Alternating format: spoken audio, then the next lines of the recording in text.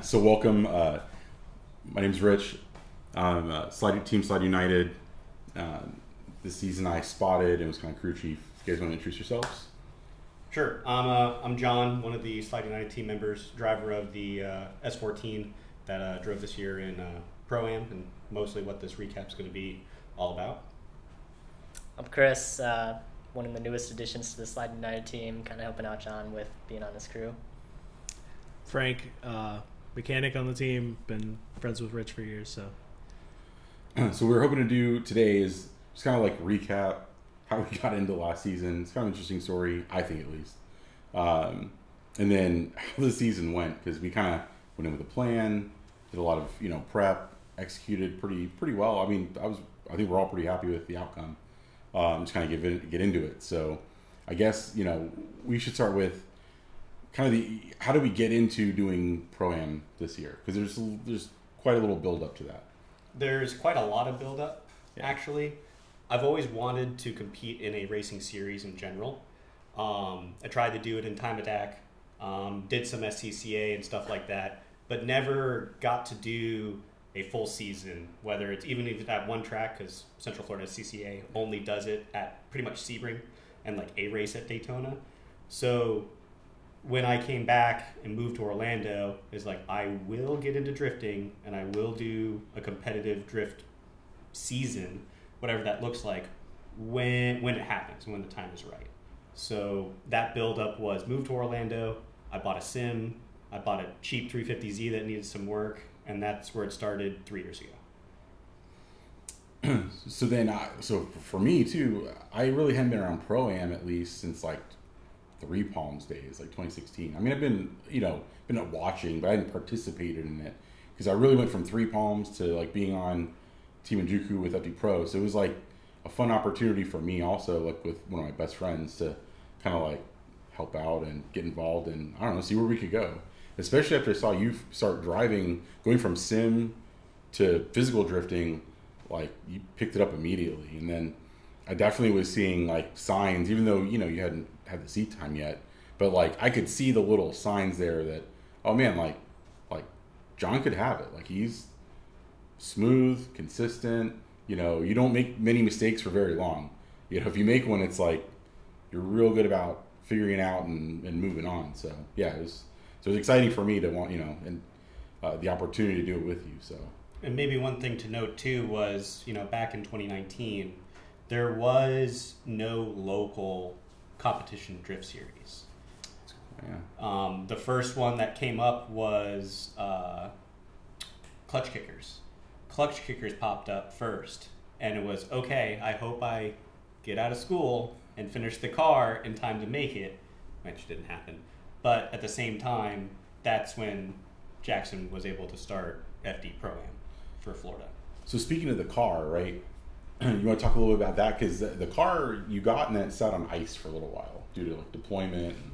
So yes, so I forget what year I bought the car, but let's just say I bought Taylor Hull's old S14 chassis when he switched to the Cadillac. When he was after he purchased the Cadillac was when that car went up for sale, and I went to Georgia and immediately picked it up. I was hit up by Rich, Michelotti, Duarte, and somebody else telling me, go buy this car now. So I listened and I went and bought the car now. I was up there 2 days later after it was for sale. Yeah, I just got a picture. Okay, got it. Yep. Yeah. As soon as I got the car, this was also my first drift car build. So this was where I was going to start learning to drift. So there's definitely been parts that I've bought that never used and I sold.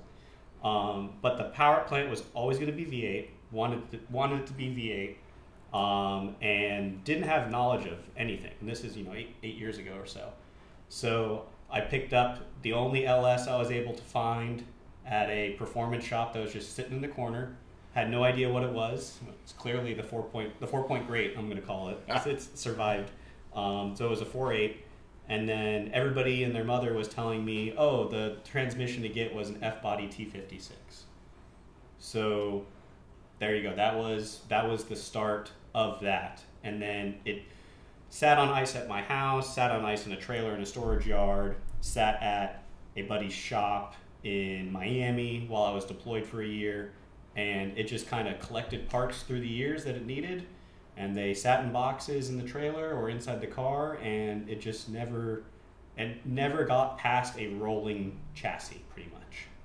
So you said something too that was a good point, because I forget now, like especially like in hindsight, I forget that car was like the first real build to that extent by far you've ever done. Like you've never built a car. I made the classic mistake that we tell everybody to not make, which was I want to go drifting. I'm gonna do an LS swap S chassis. That is exactly what I did, and it took me 9 years. It was about 9 years or so to make it happen. Because I started with a different shell before this one, technically, which I got rid of. So it was the entire floor pan on both the passenger and driver side was completely rusted. So whoever was drifting it before literally was flopping around in the seat because it wasn't connected to the unibody side of the chassis. Yeah. So then it becomes apparent that okay, like we got the time, we got the car. You know, we go to that. So we go a couple of years ago, go to the OSW event. We kind of knew we wanted to run Pro-Am. You get you in. So we kind of like checked it out. I'll pause you there. Sure. So the real green light was when Jackson announced in December after SEMA. So, I mean, SEMA's going on right now, time of this recording. But he didn't get green light from FD until about a month later in early December to announce that he had the rights to do his own FD Pro-Am series in Florida.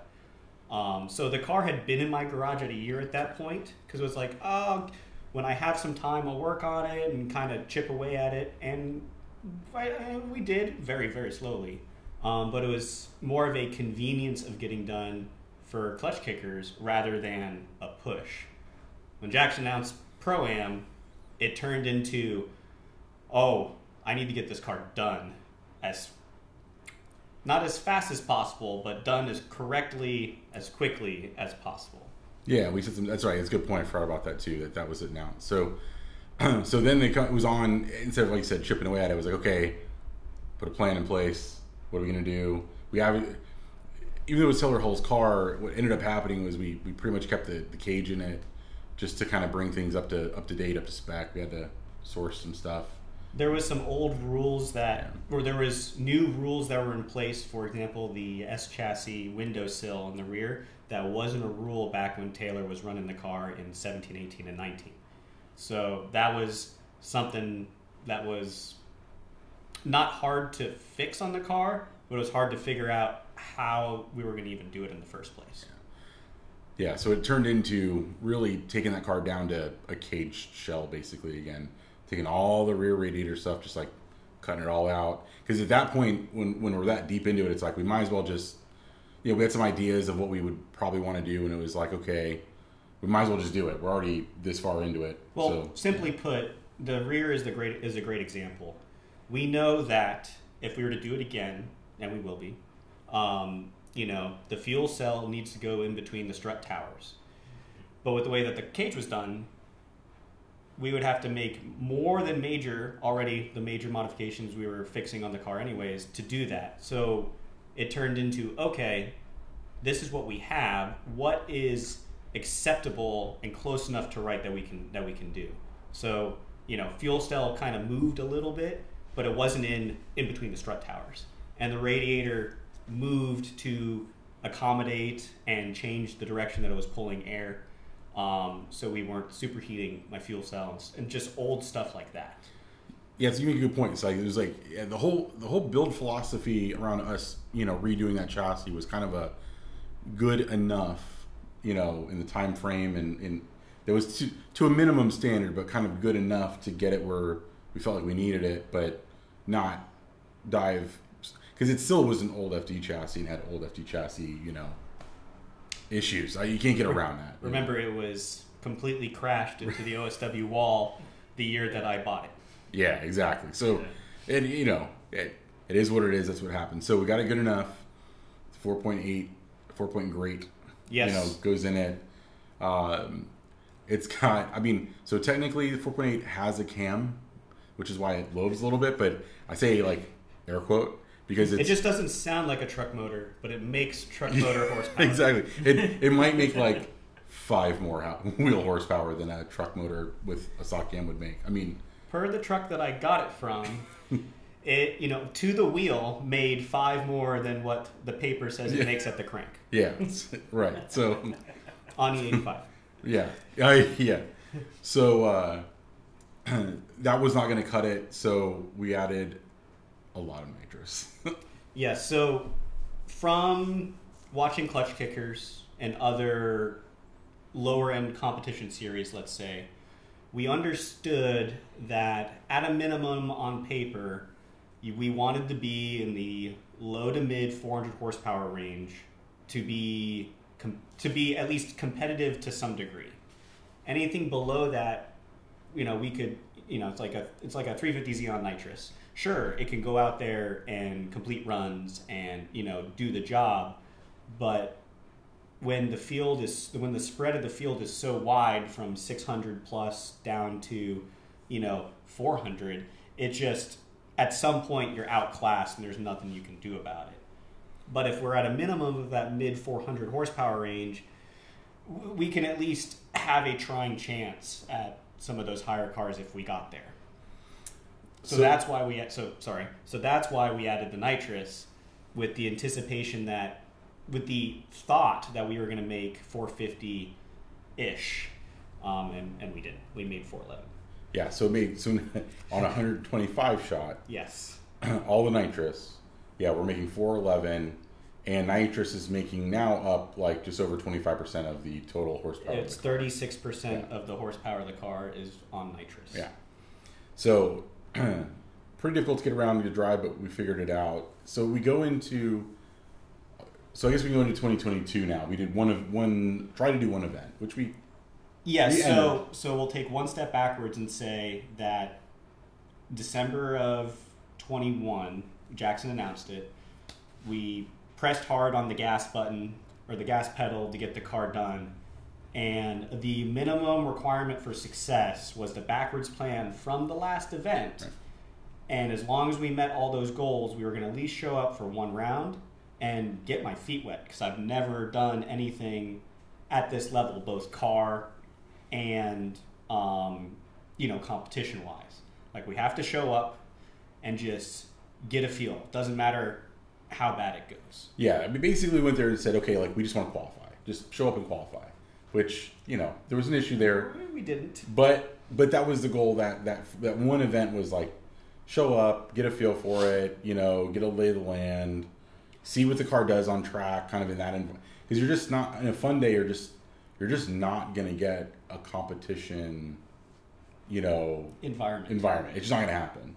Like, you're really only going to get it there, where people are driving like that hard in a very specific way. So to kind of see where we stacked up with all that.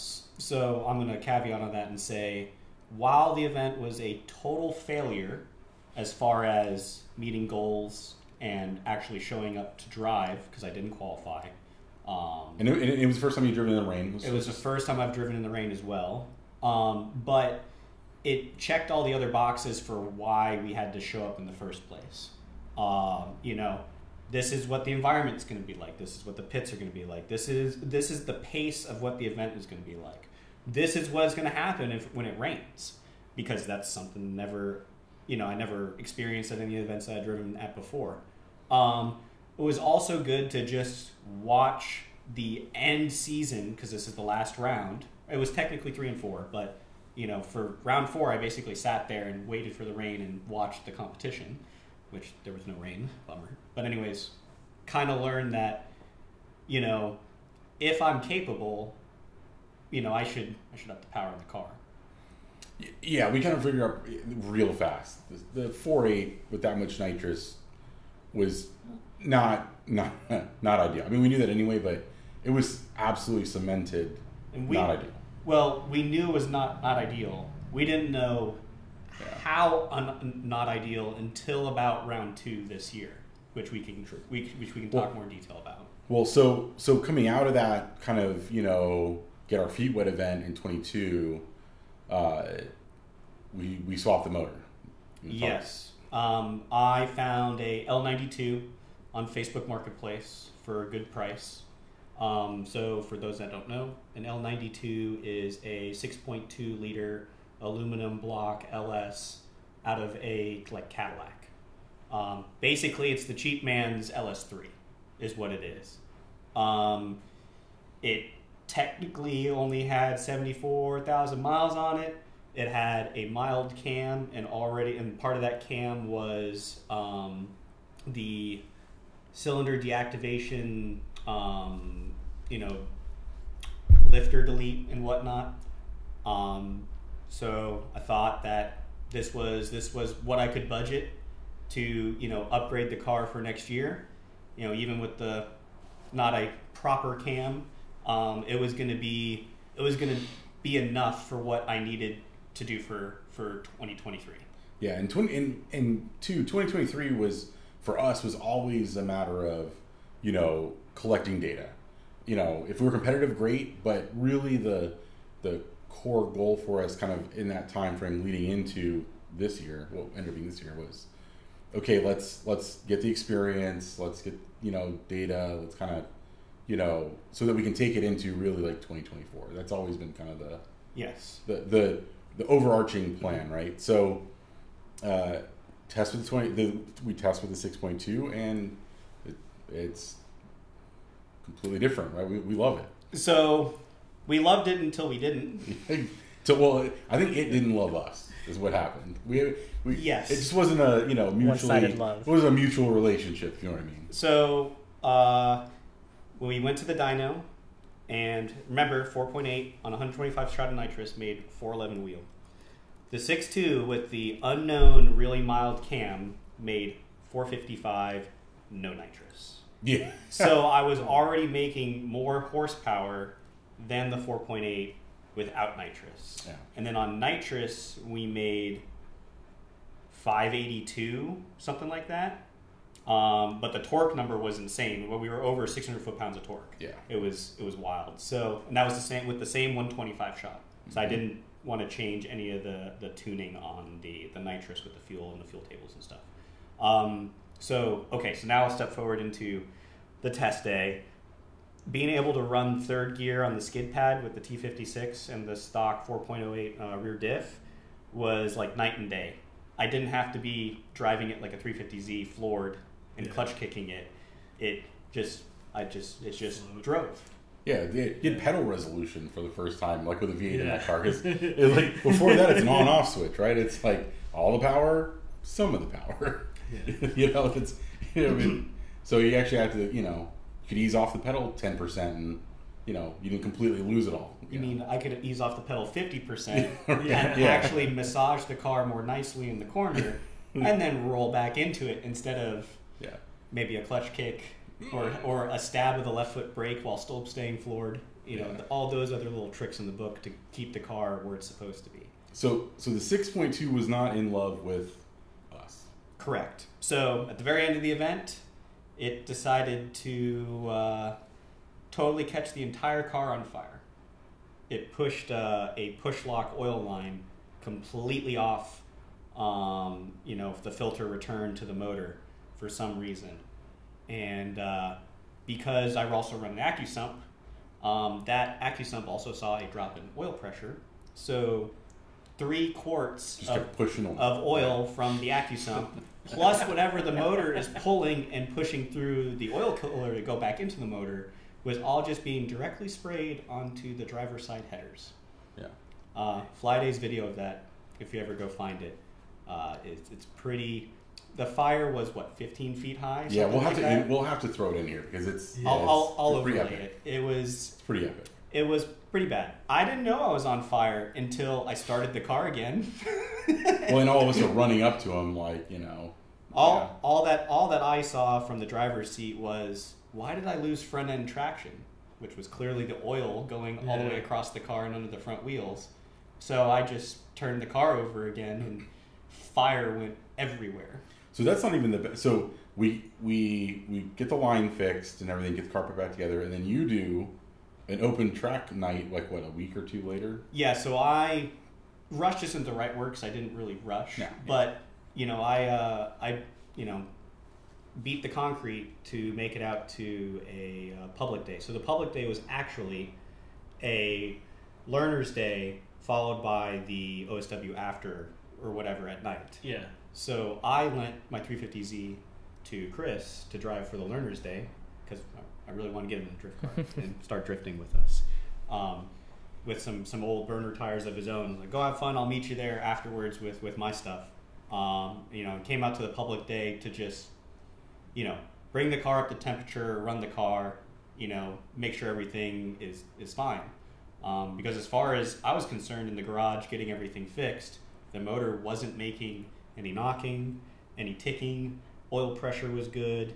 Like, it wasn't, other than, smoke from the water on the header wraps and the oil on the wraps and stuff like that, like, nothing was going wrong. Yeah. Until it went wrong. Until the first lap was complete. So we windowed the block and. So I'll keep it short. Did the first lap, came in to check everything. Car wouldn't turn over. Worked on the car the whole night, and then went out again at the very end. And as soon as I left the line, before I even shifted into second, so I wasn't even at red line. I was at 5,000 plus.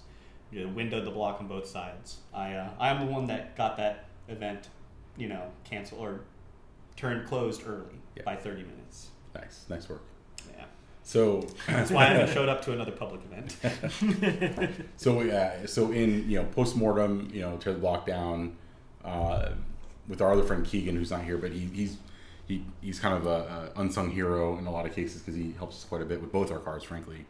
But we figure out that he's our LS mentor. Yeah, good. I like that. Yeah. So find out bearings trashed, likely from the oil line coming off, but it wasn't as obvious. I don't think it completely spun it yet, and then it just completely failed. Yeah. So the weird part about it is we completely disintegrated an entire piston. Oh yeah. Like the biggest piece that was left was the size of my thumbnail. So as far as cause was really hard to figure out, other than the trashed bearings. Yeah. That maybe I did spin it and it was just wasn't knocking until it was just going to call it quits. Yeah. So that brings us back to the 4-point crate. So just to cap, so we're closer to this 2023 season, and then it becomes we have a plan, we have a budget. This is what it is. We have the backup motor, which is the 4.8 at this point. Okay, guess we're bringing it back and running the 4.8 next year. So yeah, in back goes the 4.8 with all 3 your months. pedal resolution. Yes, Yeah. So that happened in February, and the first round was April, I think, right, or May? I think it was May. Yeah, right around. So there. I had 3 months to swap everything back over. Yeah. And now that the car's been drenched in oil again, and to make sure that there was no other root causes, we had the injectors cleaned and tested. I did ohm readings on every single wire and sensor. So I knew that not only did I need to put the 4.8 back in, but I also needed not just a public event to go test. I wanted to really test the car to make sure that everything was just going to kind of go back to the way it was. So a month before the first round, I jumped into a Saturday private day and organized my own Sunday private day. Oh, that's right, because I drove the Sunday. Correct. Yeah. So I drove Saturday with a couple other Pro-Am guys that were just testing out their cars with a group of fun drivers, whatever. And then I drove our private day the following day to work on my tandem and drive with the crew. And if it was going to survive that weekend, then I was confident I would be okay in Pro-Am. Yeah, and it did with flying colors. I mean, as much as we laugh and joke about that 4.8, that 4.8's been a hero. Workhorse. Yeah. Yeah, the only problem I had was after my first lap, I had to wait for all the oil and water to burn itself off of the header wraps. Because, not going to lie, I ran after I saw the smoke. I was jumping out of that car with a fire extinguisher, ripping the hood off. I was like, I'm on fire again. But no, yeah. That was the only problem I had that entire weekend. You're not on fire, Ricky Bobby. So that takes us into, okay, so we go to the first round. So at this point, it's still just John and I. And we kind of did that by design at first to kind of keep it simple, right? Like, we're probably the most, well, definitely, between the two of us, we know every nut and bolt in that car. Yes. So it just kind of made sense to kind of like show up, kind of low key, do our thing, get data, figure things out a little bit, and just, and we actually got a pretty solid like rhythm going that day. It was pretty cool and learned a lot. But yeah, there was some over planning and over personnel that happened on our first event in August for the other year, and just people in the way when you're going into the trailer, people hanging out where they shouldn't be, pit etiquette and stuff like that. And we just wanted to take a big step backwards and just KISS method, keep it simple. Yeah. And we're just you and me for the first round. I don't care how hot it is and how slow we are or how exhausted we get. Just you and me, let's just keep it simple. Yeah, so we stripped everything down to the basics, and then took a lot of notes, figured something out. So first round, we show up, not knowing how we're going to do. I guess, talk about practice a little bit. I mean, and we had an idea of like some of our consumables, tires and fuel and nitrous, but this was really the first like event we were going to actually, get some depth into, hopefully, and get some better, start collecting some better data on some of those things, track setup, driver, and we're also working on our communication too. Right. We have not established any, because we didn't go anywhere the first time. Right. So this is the first time where, and because of the rain too, there was no, we turned 2 laps and then it rained. Yeah. And then we went to qualifying in the rain and I didn't qualify. So this is the first time weather's looking good. We're going to get to turn laps. We can actually work on stuff, both communication, driving, car, all the list of things that we didn't get to work on the year prior. And I don't think people realize too that like spotter driver relationship, it's kind of a dance, right? Like we have to be on the same page. If I describe something over the radio, you have to know what the heck I'm talking about. Right. It's a perfect example of that dance is that first round. You were telling me that I was looking great in outer zone 1. Oh yeah. When I was 5 feet from the zone, and that's because of just the vantage point. Right. And whatnot. And also round 1 too, my box of how big the car was to me, arguably now after round 4, was twice the size of what I think what I feel the car size is now.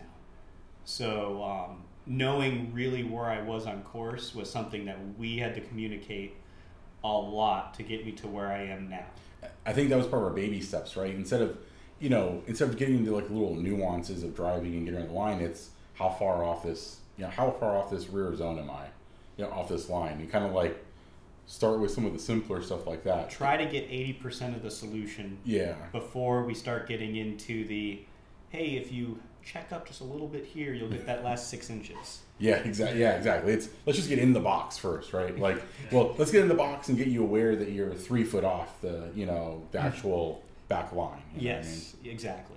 And I mean, definitely, I've noticed, like, kind of going back to you as a driver, I've noticed that now that you guys have that communication, like, good and, like, solid, you just as a driver impress me so much in the way that he can give you a note and you go out and do it exactly the next lap. Like, every time. Like, he's like, oh, if you, like, pull a little handbrake here or, like, check up here, and then you go out and the next run is exactly what he said, and it's like whatever correction that would have made, it makes that correction and you're able to just, like, pick it up immediately. And, like, that's the most impressive thing for me as far as, like, your driving style too, and that helps with the communication that you guys have made. I would mostly say that you're combining 2 different perspectives. Most of the time, like, we say instruction, but Rich won't tell me, hey, pull a handbrake here. He'll say, hey, your line is shallow when you're leaving this part of the course. You need to get deeper here. And I will come back over the radio and go, I can get deeper there by doing this or this. What are other drivers doing, or what do you think will be better? And basically, we'll make a decision, whether it's Rich makes a decision or I make a decision of which one I want to go with first, or which one's more optimal, and then just go execute it next lap. Yeah, it's more like the note of I was noticing it in like round 4 the most of like where you had to slow down in the outer zone, which we'll get into, but where you had to slow down in the outer zone, and like he was giving you a note of like where you were on the track, and like the very next lap, like you were perfect. Yeah, the comparison of notes between round 1 and round 4 are drastically different. Yeah. Both in improvement of what we can improve on, and both how we were communicating. Because before, round 1 was, hey man, you're like 5 feet from that box. Yeah. Get out there somehow. That touch and go you think you're like, you're like all in there and like sick with, you're like 8 feet away. Yes. Yeah, just that car awareness and all that stuff. Just your outer zone 3, you're not touching until you exit the course. Yeah, at least for the advantage I could see exactly. So round 1, what I don't remember exactly what was the issue. So we didn't qualify first time out. We went into the quote unquote not so great 8. What do you remember? Why was that? So we can pinpoint. I don't like to blame other people, but the reason that I made it into the knockout qualifying the first round was I was one of the first 3 drivers on track, and they completely changed the line of outer zone 3, and I was not at a driver skill level yet where I could adapt on the fly. And basically when I hit the touch and go and transitioned the car, I went, that's not where the line is supposed to go. Yeah, that's not where the tires are going. And I just transitioned and drove where the car was going all practice. That's right. They brought it in like 5 feet. They brought it in a whole car length. Yeah. I took a screen grab, and sent it to the judges and Chris Jackson afterwards, and they all realized that they have to watch the track guys do the track work. Yeah, it's an honest mistake, but yeah, like you said, that you have that seat time to like adapt, that quickly on the fly. Or you're still, the blinders are just kind of still on, so to speak. When you talk about driving, right? Your blinders haven't really come off yet, so you're real honed in on it. The thing that's happening right now, not 2 steps ahead. Right. Yeah. It was more, I can go out there and do what I did the last lap, even if it was a crap run, like a 30 score line or whatever, 30 score or whatever you want to call it. But I could go out there and do that, but I couldn't adapt unless I was purposely going out there to make a change at a certain point in the course. So to adapt on the fly without knowing that I had to adapt, I couldn't do yet. So you're able to. So at that point, it's a survival. Right? We just want to make the show. We put together a qualifying run. Just get through the course. Don't. Yeah. So to preface all the future, not so great second qualifying runs, because the driver field is not made out of 32 drivers, I made the decision that I don't care what the score is. It doesn't matter. I'm already going to be in the bottom of the bracket. I'm already going to be placed up against whoever I get placed up against. So it doesn't matter if I score a 70 or, as I did, at like a 30 or a 23. It's calculated. It felt dirty to do because you're going out there and driving the middle of the course and not looking like a driver trying to go, professional or, be competitive. But at the same time, it was a very calculated decision to just not care, drive through the middle of the course, complete the course, and get a score. Yeah, don't lose drift. Don't spin out. Yeah. Exactly. That's the name of the game there. So we get in, and we have a top 32 battle in that case. Yes, we have always had a top 32 battle until the final round. So this round we have a top 32 battle against Tyler Hess. Yes. I believe so. Yeah, red C5 Corvette with a big cam. Good dude. Yeah. Yeah, nice guy. He ended up selling the car after the event. Didn't compete the rest of the season, but nice guy. And I won on a technicality. Yeah, so essentially what happened is, so another thing about Pro-Am is, so back years ago when I was more involved, judges weren't really looking at lead cars or lead runs in terms of tandem battles to reflect on how the chase driver is doing. Like that wasn't as prevalent as it is now. In the last 5 years. Yeah, in the last few years. Well, FD's really, done a great job of kind of setting the example, in my opinion. And I'm not just, just saying, trying to praise FD. I mean, I legitimately think they've done an excellent job as far as that goes. And I saw it trickle into Pro-Am judging this year, which was a massive relief to me, personally, because years ago, whoever had the better chase run, regardless of how good or bad the lead run is, without being like obscenely bad, that's who won basically.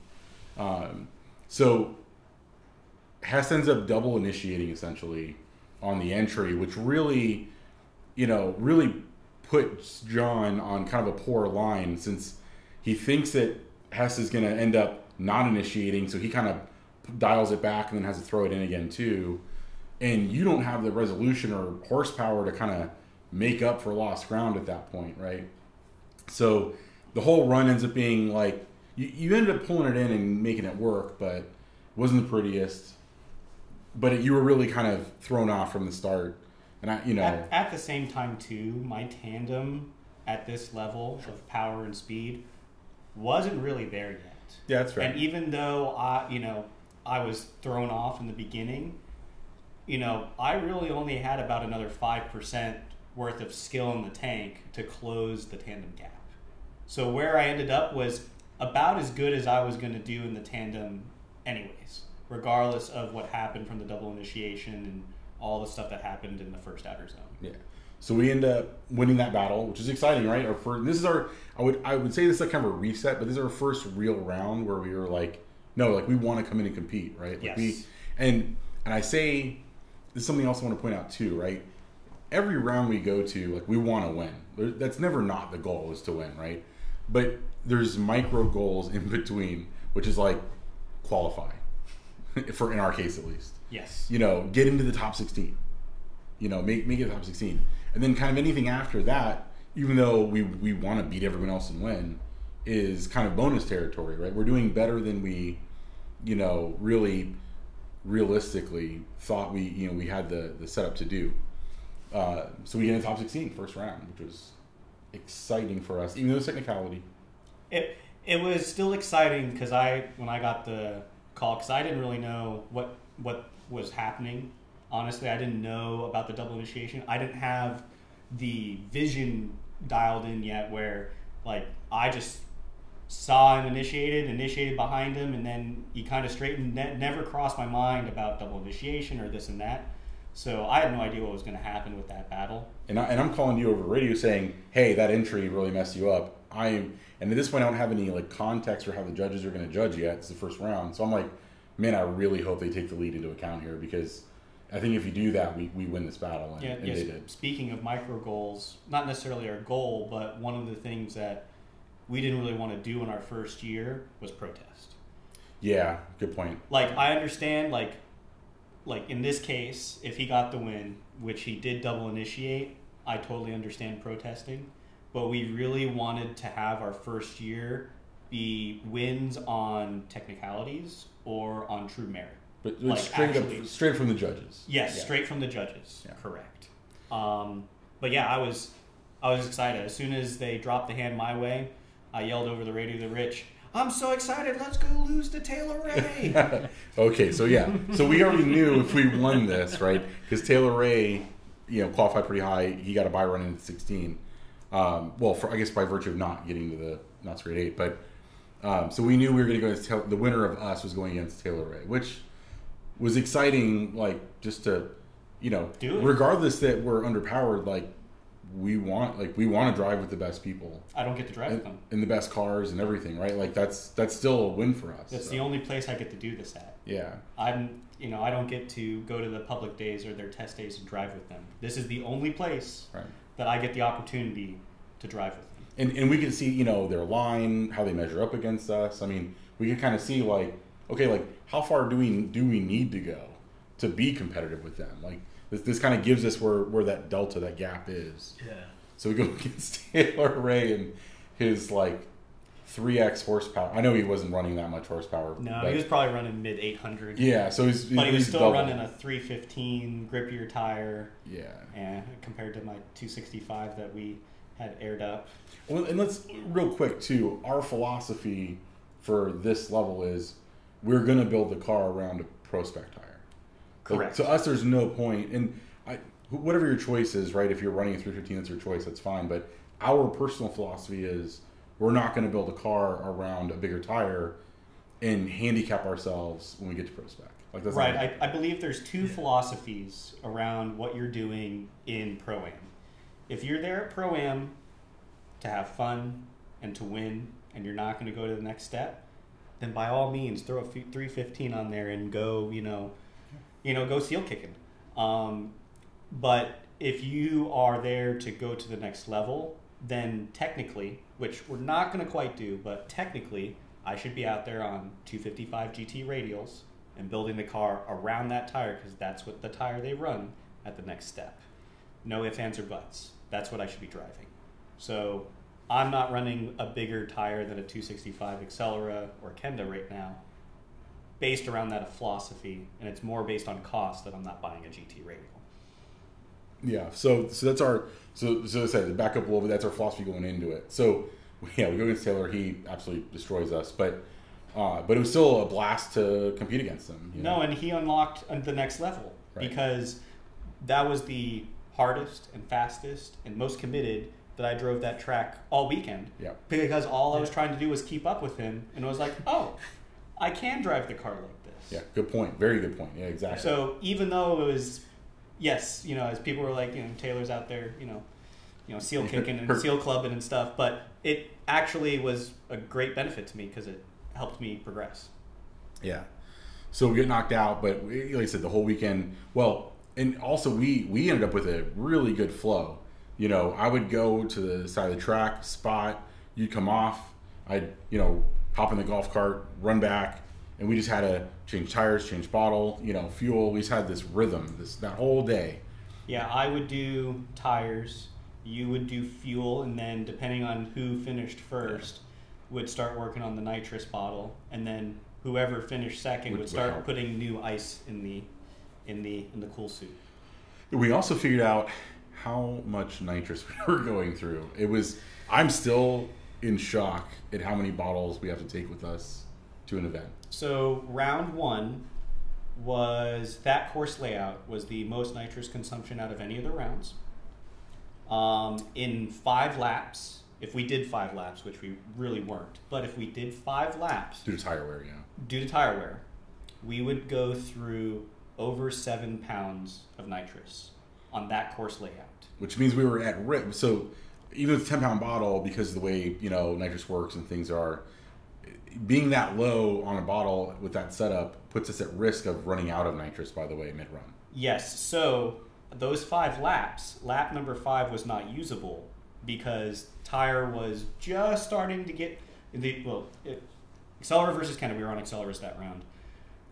Right before they lose their last 20-15% of tire life, they just become ice. So basically halfway through the run, the tires would get to that point, they'd become super loose. And also the nitrous, you could hear the car, also see on the air fuel that it was rich, and also see that it just didn't have as much grunt as it had before. So 4 usable laps, 5 would be over 7 pounds. So we got good consumption data, we got good rhythm in us. We were figuring out the communication style, and then I think the last component was when we set the car up, we had kind of an idea of the grip level and with the test day where we were at, but again, different environment, right? And we kind of figured out we were pretty close to the line of grip that the car could handle, and that you were, as a driver, really capable to use at that point. Right. Even if we put John today or Temple today in the car for a first round now, I actually wouldn't run as much grip as we did because it wouldn't allow the car to hit certain parts of the track. So we found the limit of grip that the car could take with the package we had. Yeah, and pretty quickly. We actually zeroed in on that pretty fast, which was, I think, part of our success story was the car, and we'll get into this in other rounds, but we really figured out, okay, the car is really where it needs to be. It's on the line. Now, as a driver, you need to figure out how to utilize a car like that, and then be ready to surpass it. By the end of the season. That's we can add on top of that and say that other than tire pressure, we did not change the alignment, the toe gain, and the dampening of that car after the first round.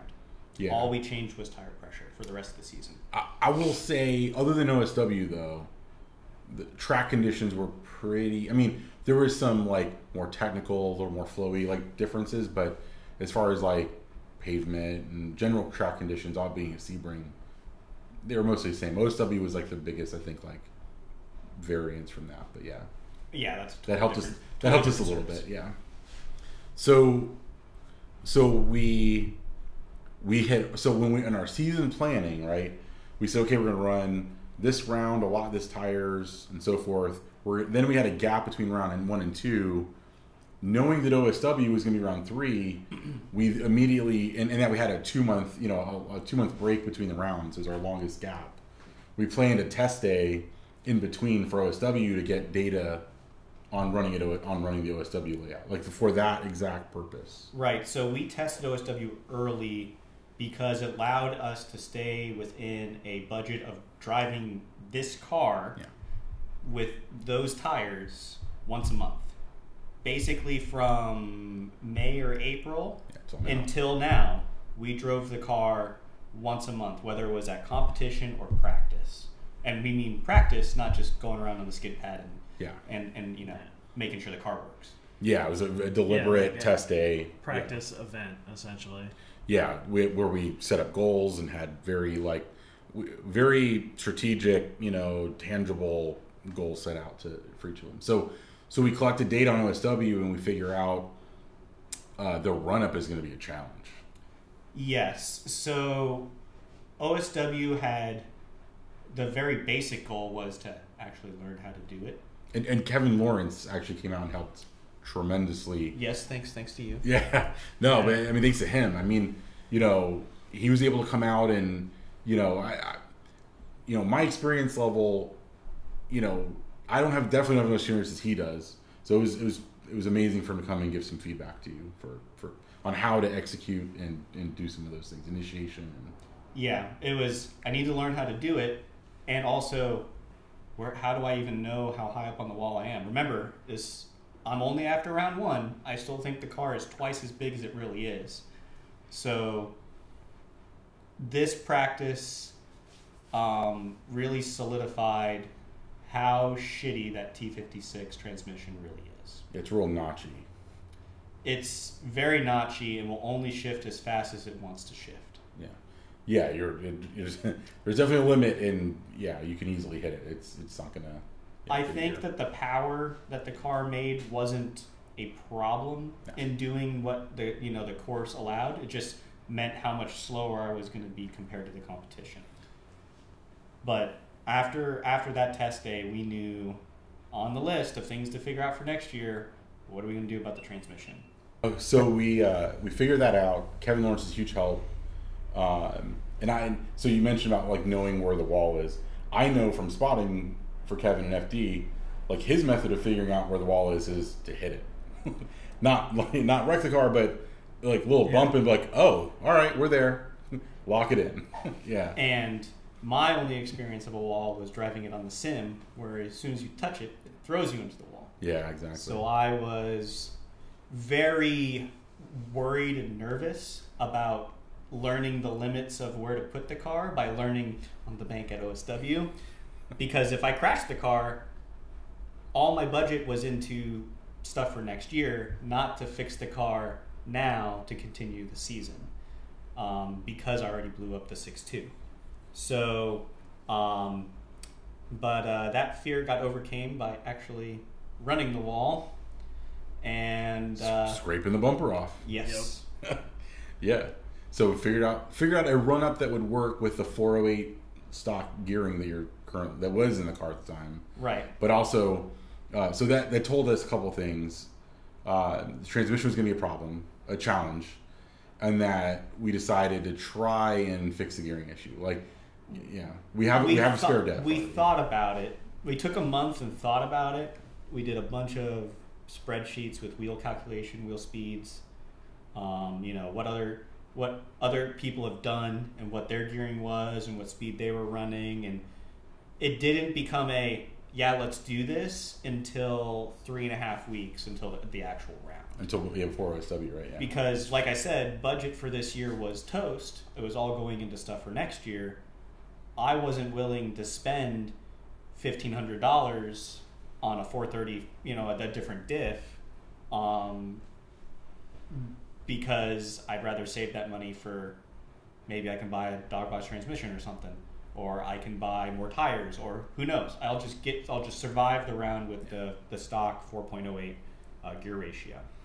So the other kind of thing that developed between that test day and round 2 was I decided I was gonna build my own personal program for 2024.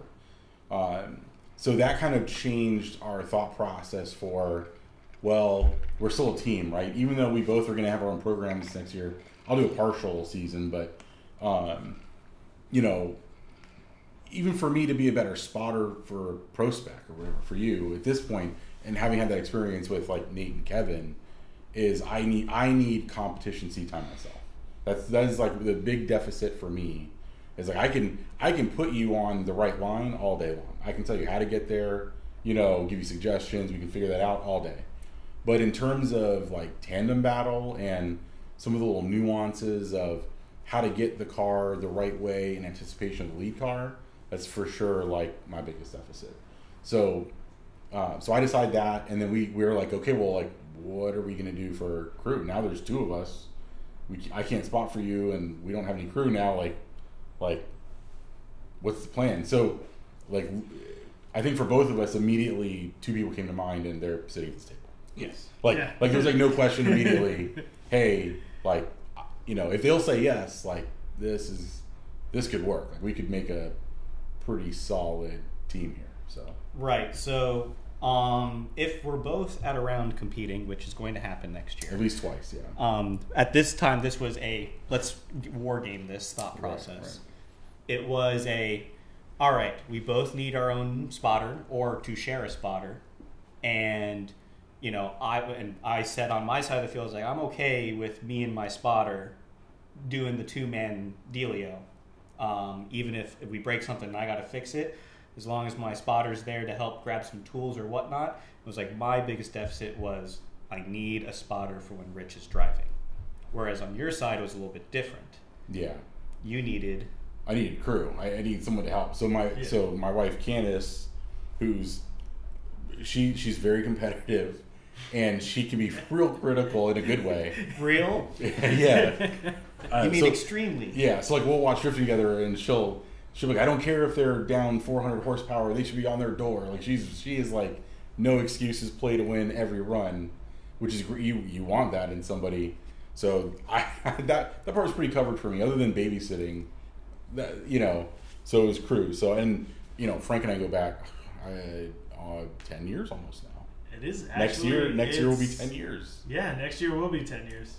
Yeah, we huddled under the at OSW. At OSW we huddled under the shed there out of the rain one fun event, and then realized that we had both been in drifting for about the same amount of years, and we're both from I wasn't originally from South Florida, but you were in South Florida drifting, and then we had both ended up in Orlando, so it just kind of went from there. Yeah. So anyway, it was like, well, okay, do we bring them on this season and kind of like get them some experience, and it kind of worked great. So the way that I kind of pitched it to my buddy Chris over here was, hey man, you know racing enough. You do autocross. You understand. By going to actual tracks like Homestead and Sebring and Daytona, like you understand racing terminology, and you come and hang with us to go do to watch FD every once in a while. You know, not only do I want to convert him, that's why I gave him the 350Z to go do Learner's Day, but I felt that as long as he had enough interest in coming along and doing this, that he could learn and pick up on the differences of drifting and the nuances of it as long as he was exposed to it. So it turned into, hey, let's make this a crew training year. So Frank gets the understanding of rhythm and what's expected of him, and Yeah. you know what happens on my car, so that when he does it for Rich, he can do that, and then Chris can literally shadow Rich the rest of the rounds, fill in where needed, which you know ended up being pretty big. You know, once we kind of figured out what we were not really doing a good job at, but really just ask questions and see how Rich was communicating and guiding me and understanding what's happening in drifting versus road racing. Yeah, and it didn't have to be like a hard sell for me, because I was making it a hard sell. No, to be perfectly honest, I had zero interest in drifting. Okay, like, you know, I did autocross, right? I got a regional championship when I came over here, but you know, the speeds and the risk that's involved, it's a lot more tame. The builds I was running, you know, are a lot more tame. So, you know, I wasn't, you know, seeing this whole sport, you know, I didn't have any interest at all. But you know, there was two things that really attracted me to it. Was, you know, right, it was a good opportunity to learn from Rich, right? He's got a great experience, pedigree in the sport. And the other thing too was, you know, you coming to me, right? Like, you guys already talked about it with, you know, building, you know, Taylor Hall's car. Like, I saw that whole evolution, right? I've known you for maybe like 12 to 15 years, and right, and seeing, before we both knew that we were both in two cars. Yeah, you know, and seeing that progress, you know, the time you're putting into doing this, you know, and we share, right, like with the 6.2, we shared this this experience of windowing our own engines. So so, you know, like, to be a part of that, you know, to support that, you know, journey and those goals, and more importantly, knowing that, you know, I believe in that, right? I'm not just out here wasting my time in something that I didn't really have any interest in, but you know, that's obviously changed, and there's a lot of things that I've learned kind of coming into this sport and not having that background, or seeing how it's kind of evolved throughout that time. So to pick up on the pace of where we're going here, so round 2, we were planning to come out with this full crew right here. Yeah. And I mean, I know, like, on my end, like, I've been in motorsports almost my whole life. You know, I grew up like kind of a track hooligan, and it just, like, drifting has been like my through line throughout. So it was even easier sell for me, because I love drifting. And you know, I was excited to come on for the end of this season, because, you know, knowing how to work on cars and being a mechanic for so long and knowing drifting and everything else, even still, it does take learning, because every driver does things differently. Every team gels differently, and you know, the specific things of, you know, what your car needs and what the team needs and everything else. So being there for a whole season for a learning experience before just jumping in on a season where we're going to actually compete was definitely good, and I'm super excited for the opportunity. It's gonna be real fun next year with 2 cars. So. Well, and you got to put your hands on every tool and every piece of equipment that's in my trailer that's basically going to be used for both cars, if exactly. both cars are out there. And where everything is, and how, you know, the even just the little nuances to, you know, when you open the door of the trailer, you have to hold the door when it's windy. Like, So we go into round 2, and different layout, backwards layout and a little different from when we did round 1 at Sebring. Yes, so this was a new layout that they tested in their fun day in July that we did not attend because we were testing at OSW. Right. We chose testing at OSW over running turn 15 a month early, or turn 17 backwards a month early. Yeah, and not a decision without like some legitimate like consideration. We went back and forth about that for a little bit, but yeah. There was more learning to be had at OSW than by going out and running their fun event with the backwards layout turn 17. Yeah, we figured there was more unknowns with that, and I think we were right. Frankly, I think we were absolutely correct. Yeah, it was, you know, good call on us, I guess. So yeah, we get out there, and you know, it felt organic, like having you guys out. You know, obviously, like I have the most, you know, most of them like you guys, you know, at the track specifically, but you know, so the unknown for me as far as like how people operated was really Chris, but like it was just kind of organic. I mean, like obviously as a friend, like I kind of know you, and you've helped me in my own garage with stuff, and but yeah, just the whole thing like felt organic. It just kind of clicked, like, and it wasn't even the exact roles weren't obvious like right away, because that kind of, I think, developed over that second round, especially with like data collection and feedback and the rhythm of turning the car around between stuff. But yeah, it just kind of worked. That event was also the only full weekend event. Oh yeah, that's right. Oh, that was Good call. So it made it even easier for us to figure things out because the pace of the event was much slower. I totally forgot. So we also rented a house, so there's like that kind of like, we have a whole bonding of like being together the whole weekend, and it's just a little different. So yeah, I completely forgot about that part. Yeah, it was. Yeah, maybe not that Airbnb again. Yeah, it was a little. not that one. No, yeah, that was but my bad, guys. My bad. It's okay. We tried. I really thought we were gonna get serial killed. Yeah. But no, it was super organic. Like, I honestly thought that Chris had been the whole season with you guys.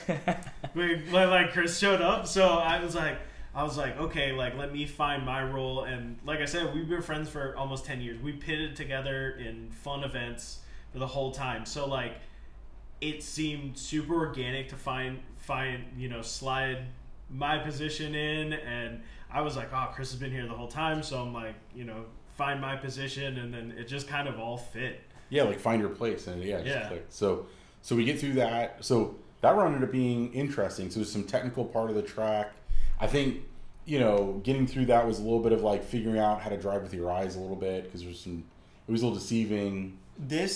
I would call this the aftershock of really, like, I put the car on, remember, the month before, I put the car on the wall at OSW. Oh, yeah. I finally learned how small the car really was, but it wasn't ingrained in me yet.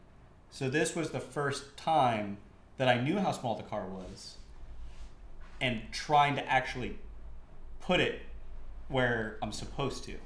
So there was it was a very slow learning curve for me to learn that track, because there was some parts like Outer 2 where you transition the car really late and really committed, and I was like, well, I know how small my car is now, and I know how deep I'm supposed to be there. If I screw this up, there's a wall. I was going to say, you're going at a wall. I was very scared of it. So it wasn't instilled in me yet how big, like the size of the car. I think too, we figured out pretty quickly also that the last turn, which was kind of like around a real slow speed peninsula, was a danger zone for us, because if your car gets out of nitrous, it is real difficult in drift in that scenario to get the nitrous to kick back in and to light the tires back off. Like near impossible. We had the car as loose as we felt we could go without, just getting dusted by these Corvettes out there. Yeah. We could have made it looser, but then on Outer 1 and Outer 2, I'd be sitting on limiter.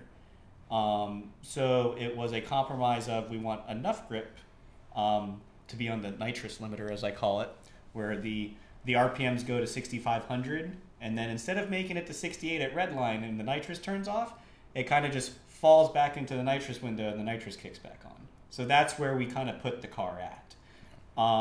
And the course layout, I liked the course layout. I thought it was a good test of our skills, and it had technical aspects and commitment aspects to it. But the hairpin for the Interclip 2 was, if you didn't have the right equipment, you were on risky business.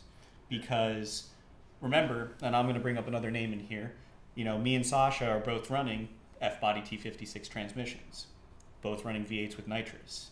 And we both approached that same problem with two different solutions, of both which had their own risks. Yeah. I approached it with, stay in third gear, hope you're going fast enough for the nitrous to kick in, and you'll be okay. Yeah, you accepted the nitrous part of the risk of it, right? Right, whereas Sasha accepted the transmission part of the risk, where he was downshifting into second gear, and both of us failed. Yeah. Both of us failed.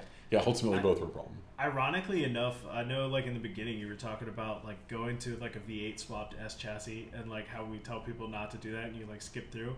But ironically enough, running a 4.8 with a ton of nitrous has kind of given you the same aspect of like a real peaky car where you have to like learn very intimately how to drive the car in very specific ways because like drive around the engine. That actually brings up a very good point. One thing that I started learning this round that I haven't really talked about is I started learning how to slip the clutch on the launch from the start line in order to be in the nitrous to not get left. But not blow the tires off and do a pro stock burnout the whole way up Correct. to entry, right? Yeah, exactly. Except at OSW, because that's the only way you can do right, it. yeah. Yeah. Necessary there, but yeah.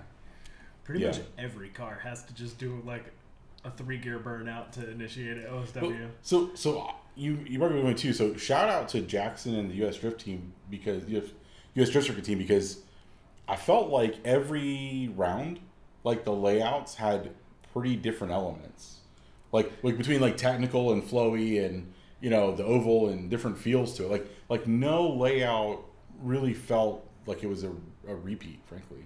No, that was great. Yeah, it was cool. Yeah. And Yeah. what was cool about it is, sure, you can kind of look at Sebring and go, well, you just drive on the skid pad of turn 17, but leaving from under the bridge or exiting by going under the bridge is totally different from entering and exiting the OSW skid pad. Yeah, agreed. Yeah, and absolutely like what you were saying, like it was good to see that the team put in like the tracks were like very technical. Like there was definitely things that had to be figured out at like every round. Yeah, they all had a technical element to it, which Yeah. you know, like it's like a double-edged sword because it creates a little bit of difficulty, but that's also part of the challenge, right? Like that's part of the game, you know. And I think it ultimately, you know, adds to the feeling of success when you get it right, you know. Yeah. Also adds to the frustration Yeah. Fair when point, yeah. when there's nothing you can do about it and it Yeah. just bites you. No, fair. So to get to that, we go to qualify on this time, you know, first qualifying run. Yes, so because it's a weekend, we actually qualified really late. And the qualifying went so long that even though I'm in the bottom of the points and go pretty soon, my first run was actually dark. Yeah. And then when I did my second run, it was pitch black. And we as a team, right? We made a decision together. We were worried that the temperature change in the track, which we thought was going to be a factor, and ended up being no factor, unfortunately for us.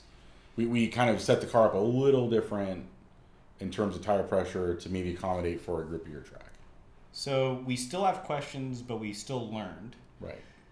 Our questions are still, how much tire pressure are we supposed to adjust per track surface temperature? Yeah. You know, what is that answer? We don't know.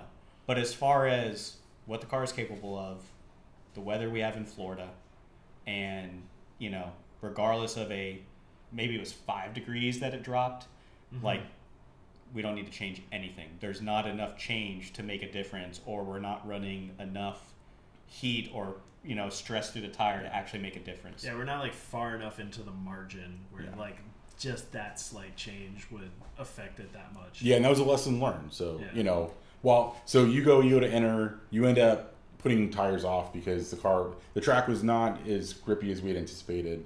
We put I some thought grip I on had a banger run. it. Yeah, no. Um, You're banging cones. That's but, what you're banging. Yeah. But I was, what, like 3 inches off? Yeah, knocking cones off the track. Yeah. Yeah.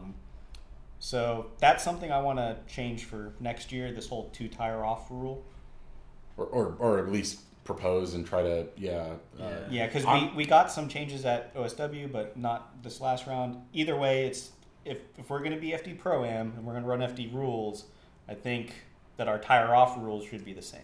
Yeah, there ended up being, I'm not a huge fan of it. I get there is an argument there when they say, well, if there was a wall there, right, then 2 tires off, you'd be smashing the car. And, you know, I get that. I think that's a fair point, but I'm still not a huge fan of the 2 tire thing.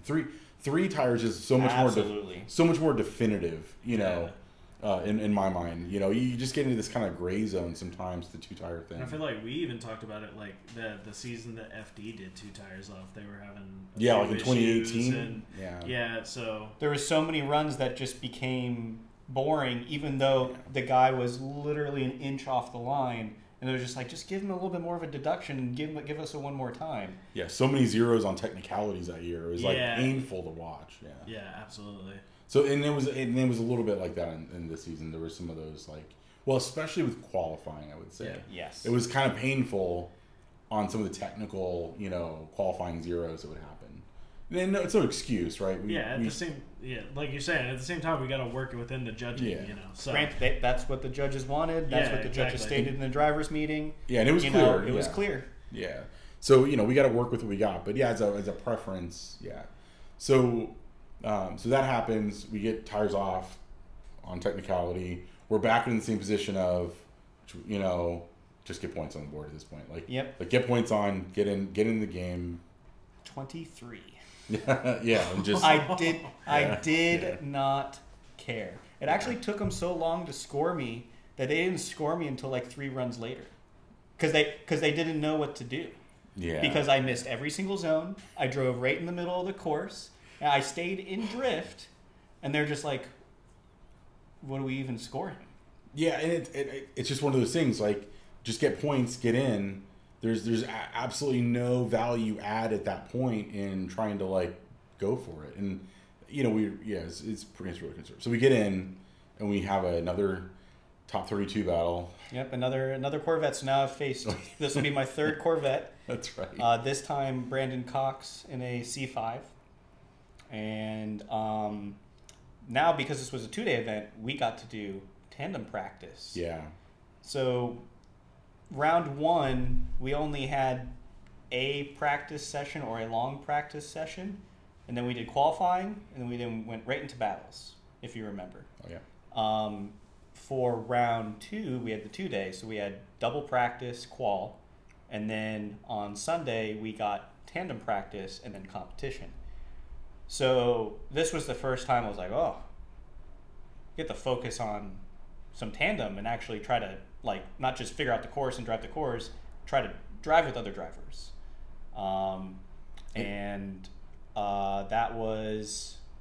was really valuable. And I would say too, this is where I saw some first signs of, John's figuring tandem out a little bit. You showed some signs of, I could see little elements of greatness, sprinkled in there where I'm like, okay, I walked out of that event saying, John could probably make something happen here. I think he has what it takes. We just have to see time and keep moving. I kind of saw some elements of what I think everyone started to see at the end of the season, but That round I took a completely different mental approach, and it's now evolved, but it's the same mental approach. Before, when I would tandem, I would take a very road coursey follow, and I would be mirroring the driver perfectly. I'd be exactly where they're putting the car, making all the same corrections they were. I was a mirror image of them 2.5 cars back. That's not good enough for drifting. So it was like, hey, stop treating your follow as a follow. And I tell myself to actively crash into the lead driver's door. And that's when things changed. And I really saw your ability to mimic. Even again, you're 2.5 cars back. Your mimicry was you got the timing. You were anticipating and doing things when they were doing it just too far back.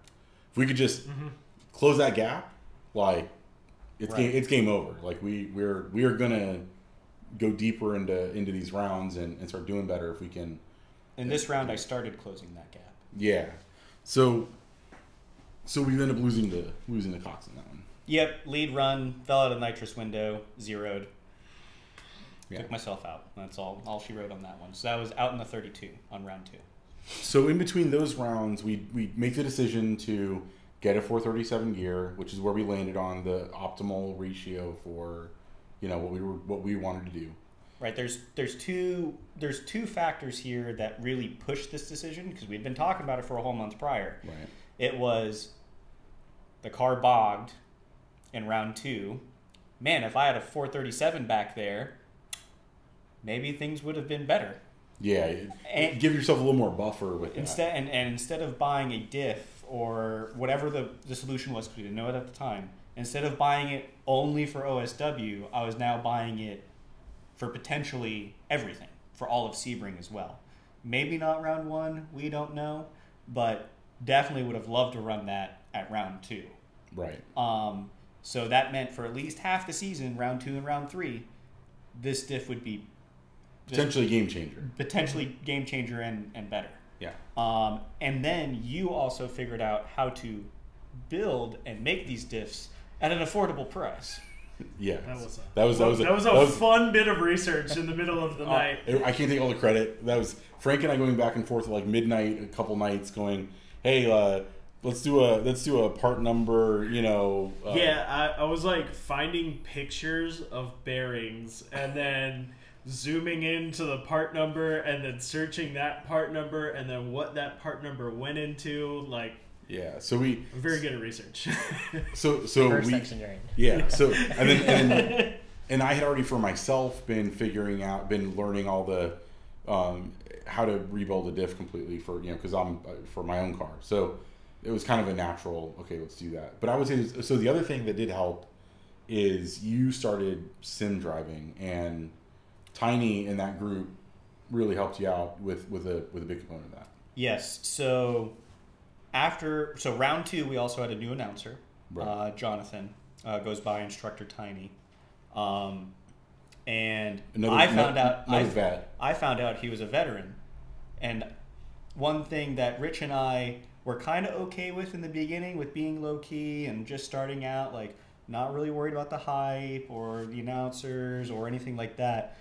But the progress that I made on round 2 was like, I can't be the nobody hiding anymore. So knowing that he was a vet and knowing that, we wanted them to actually talk about my car properly instead of the Super Monster V8 S14, I reached out to him on Instagram and found out that he is part of a sim drifting community called ACS, and they also do sim drift competitions as well. And he hooked me up with their guys that make custom cars for their sim competitions, and was like, "Hey, here's my buddy's dyno graph," and basically built me, for those of you that do the sim drifting, a VDC competition S14, but with my dyno graph. Yeah, based around your power curves. Correct. Exactly. So they built me that car, and then I synced up with all the rest of them and started driving OSW with them every week, every Thursday night, leading up to OSW. And a car that was close enough to your car that Yes. you got some of the same like elements and feel that maybe not exact, but close The same enough. level of commitment that was required to Right. not fall out of the power band. Right. And also, for those that don't know, one of the reasons too is so John's car has a lot of like veteran elements to it that are based around like your engineering unit, the engineering for combat. Goes back to you being a Combat engineer. combat engineer. The flag on the right side And being reverse. Right. And then there's unit patches on the left, because you always wear your Yeah. unit patch that you're assigned to on your left. So I think that'll be more apparent with the theme next year. But yeah, just to kind of point that out too, a lot of the veteran stuff is, clearly like, important to you, but important to all, the whole team really. Like that's. But just the fact that there's another veteran out there other than Steven with Veteran Trust that I could connect with. Yeah. And making that connection was important to me. Yeah, definitely. Yeah. So Because I also learned after that round that Brandon Cox was a Marine. yes, I did not know that prior to either as well. I'm still disappointed that you didn't throw crayons into his car during one of the I practices. told him I was going to do that. Yeah. But I'm saving that for next year. All right. Well, so he knows it's coming now. But He knows. expect some crayons in your future. Yeah. Yeah. You've been fragoed.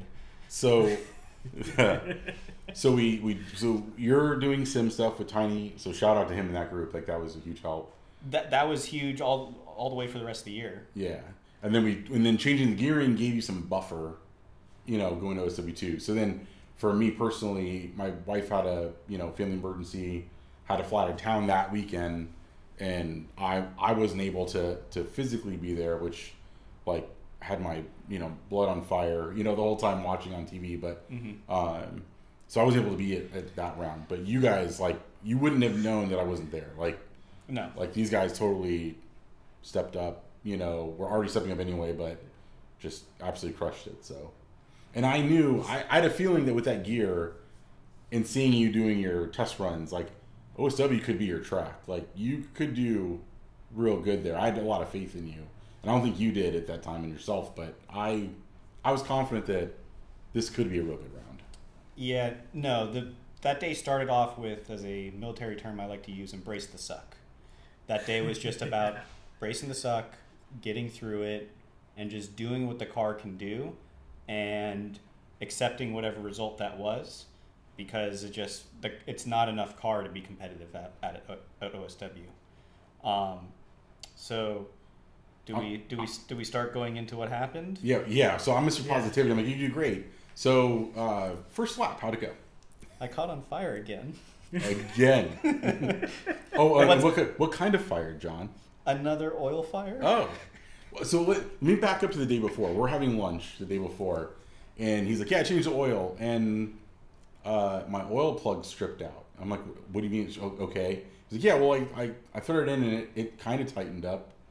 And I was like, "Well, just keep in mind that crankcase pressure is still a thing. Like, it's not just about it holding itself in. That there could be a little pressure pushing back on it. Just maybe check it like after the first run or two, and it checked itself." Yes. And from a video I got from one of the video guys much later after the event, I was technically on fire before I even left the bank. So metal. And not in the right way. And not. It was a fire run. It was actually. It was so pretty great. good run. Like I had showed up and I was in the stands watching, and I saw that run, and I was like, "This run is great. It's going to be a good day. We can clean that up a little bit." And then I heard fire, and I was like, "I sure hope that's not John." Yeah. So car catch. So that's not the only thing that happened. At the end of the run, you felt something too. Yes, so as I left the very end of Outer 2, there was a very loud whine and clunking, and I wasn't sure if it was transmission or the rear end or the diff. I pretty much was like, it's got to be the diff we just built. Yeah, so you get back into the pit. So I get a phone call. Yes. Which is fine, and about everything, about the fire and everything. So they're checking out the fire stuff. I was talking to Chris at the time. Chris was the perfect man for all the communication and questions. No, and Chris understood the assignment that day. Yeah, well, I think everyone absolutely. did. So I knew what the problem was before. Before he even hit it, I'm like, okay. So when I heard what happened, I'm like, oh, I'm pretty sure it's the diff. And when I had built the diff, I didn't mean to. I over torqued the pinion nut and then backed it back out and tried to retorque it. And so I immediately suspected that to be the problem.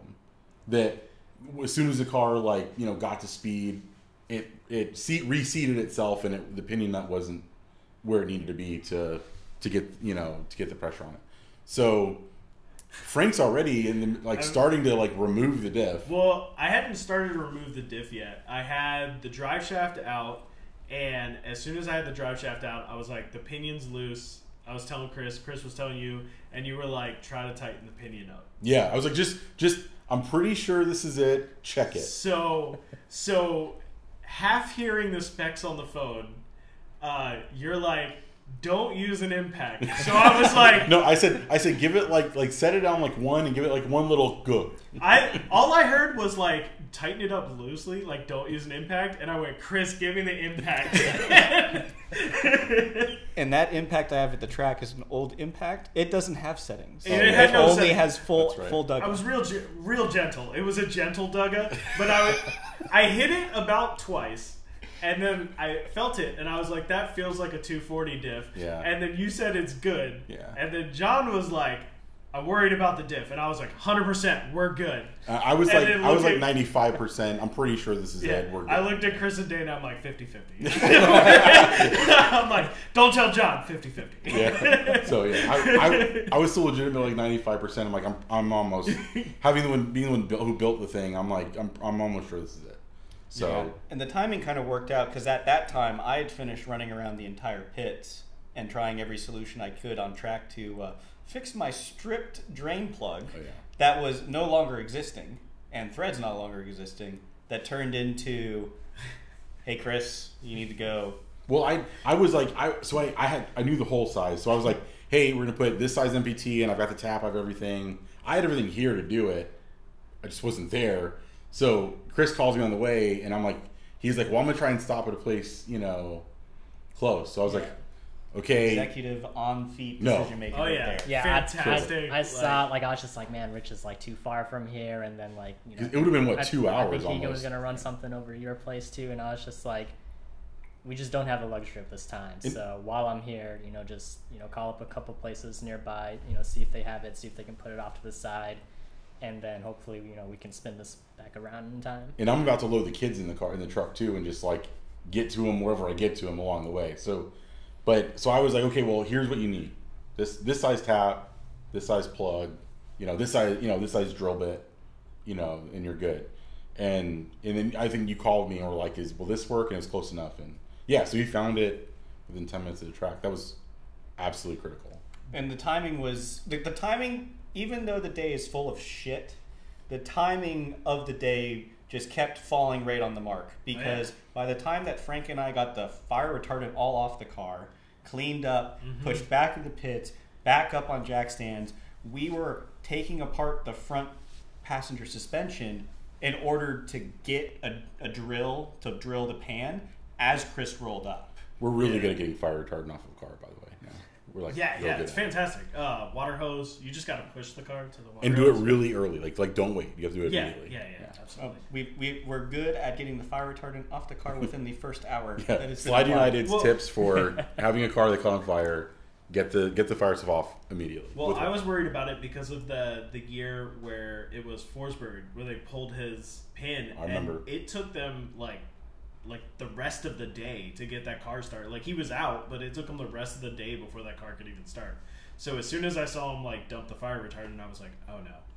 I think I told you over the phone. I was like, "Hey, there's a hose over at the bathroom there." Like, well, I only knew that, by the way, because that's what we did the first time that it caught on fire. that's So exactly what we did. It wasn't my novel idea or anything. I just I'd been there before with John. So yeah.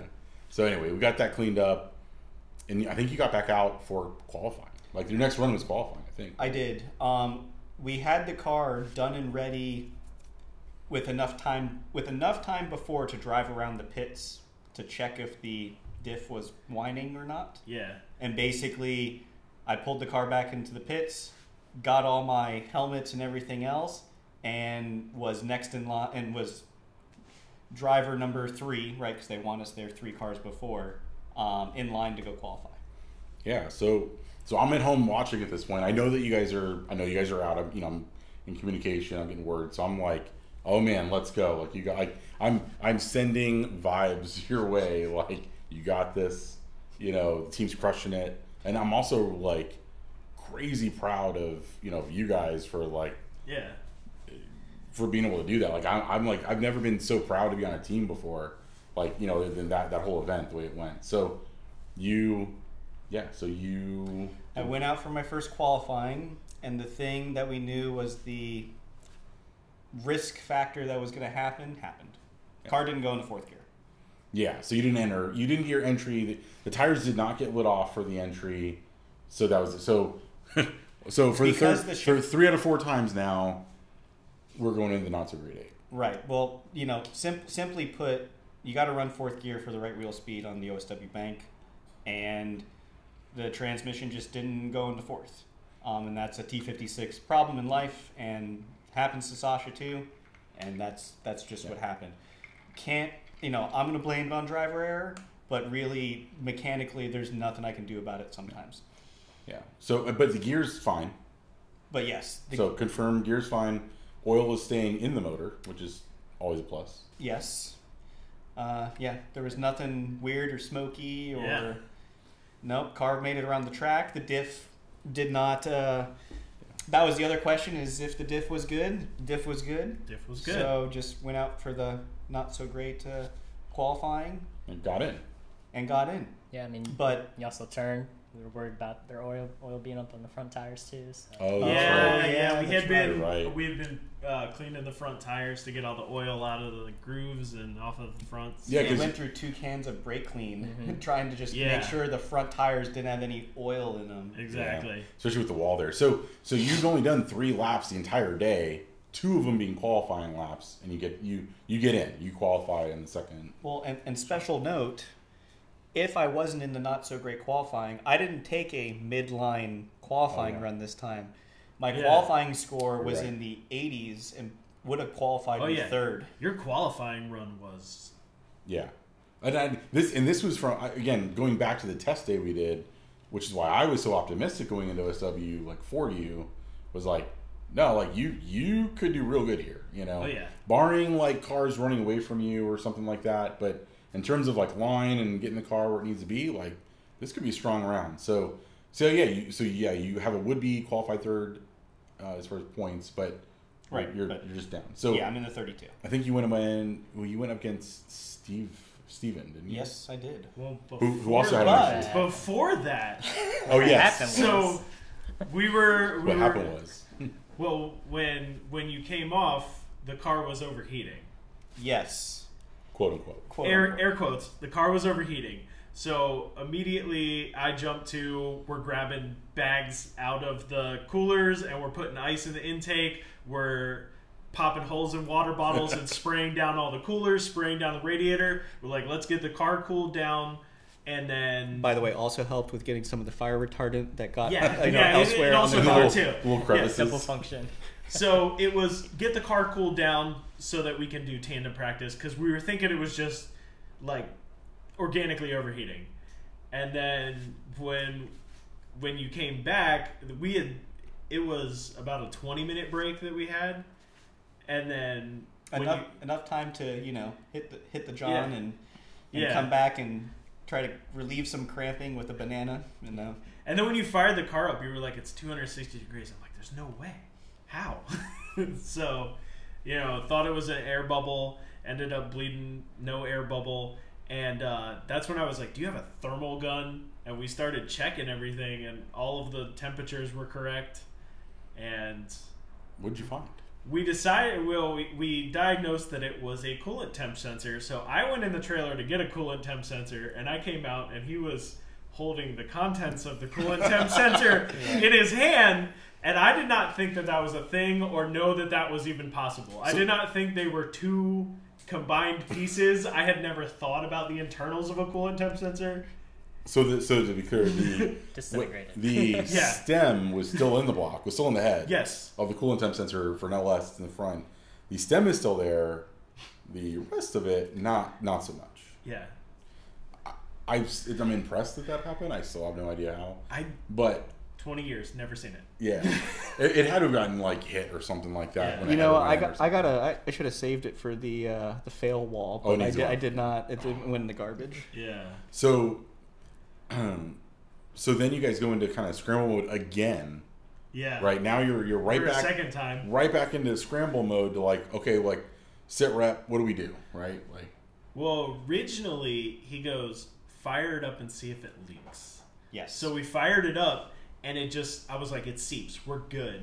oh, So you guys called me about this. yeah, right, so then right. we were going with different solutions. So I said, well, if it's not going to overheat, let's run without it. But with the map setup and stuff like that, you have to have the coolant temp.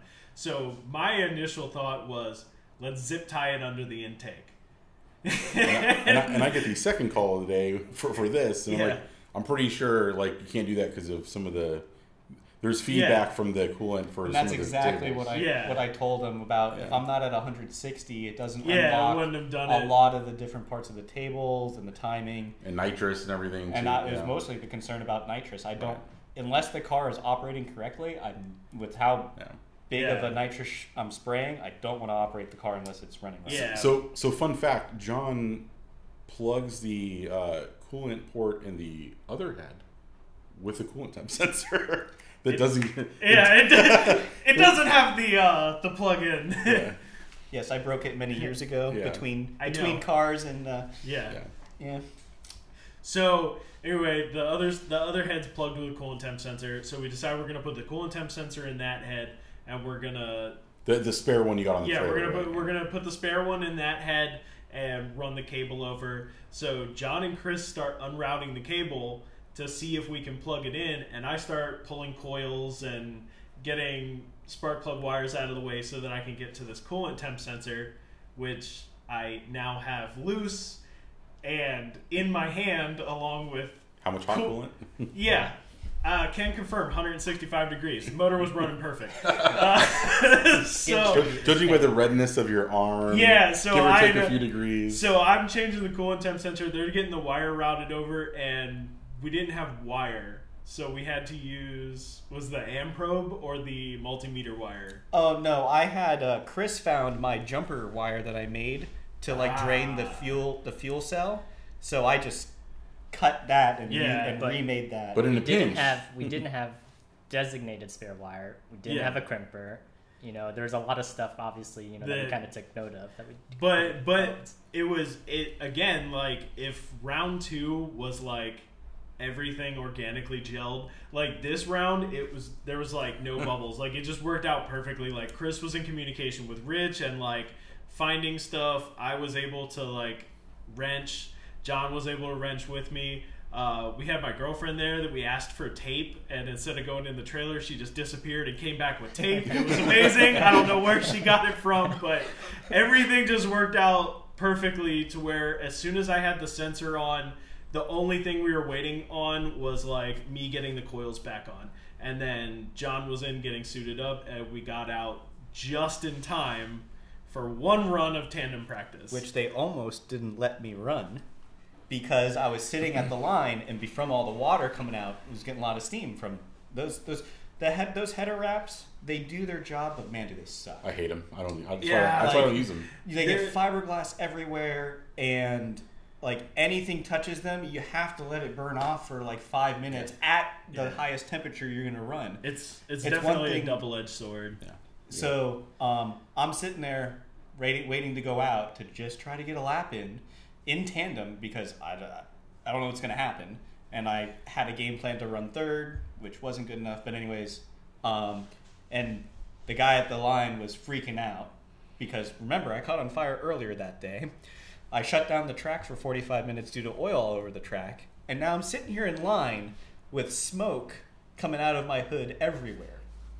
I had to convince him and promise him it was just water, don't worry. Yeah. And got one tandem lap, but the guy halfway through outer zone 1 shut it down, so it was really just a confirmation that the car would drift in third. This is your 4th lap all day. Correct. Yeah. So and now we have to do against Steve Tassinaro, who's like no slouch. I mean, I think he finished third in the. I mean, he had like a fluke thing, I think, to get him to not qualify first run, but. Yeah, like right out of the gate, it's like, okay. He had the same issue that we had of transmission issue. Oh, gotcha. Yeah. So, but yeah, I mean, 4 runs and then cool. Let's do this. Yeah, I think Steven's the best driver out there. Yeah, he's up there. Finished third in the points overall, and like, in my mind, like very very solid. Like every run I see is solid. If I were to propose a goal for next year, it would be to beat him if we go up against him, because he is a very solid driver and like a good mark to set a sight on.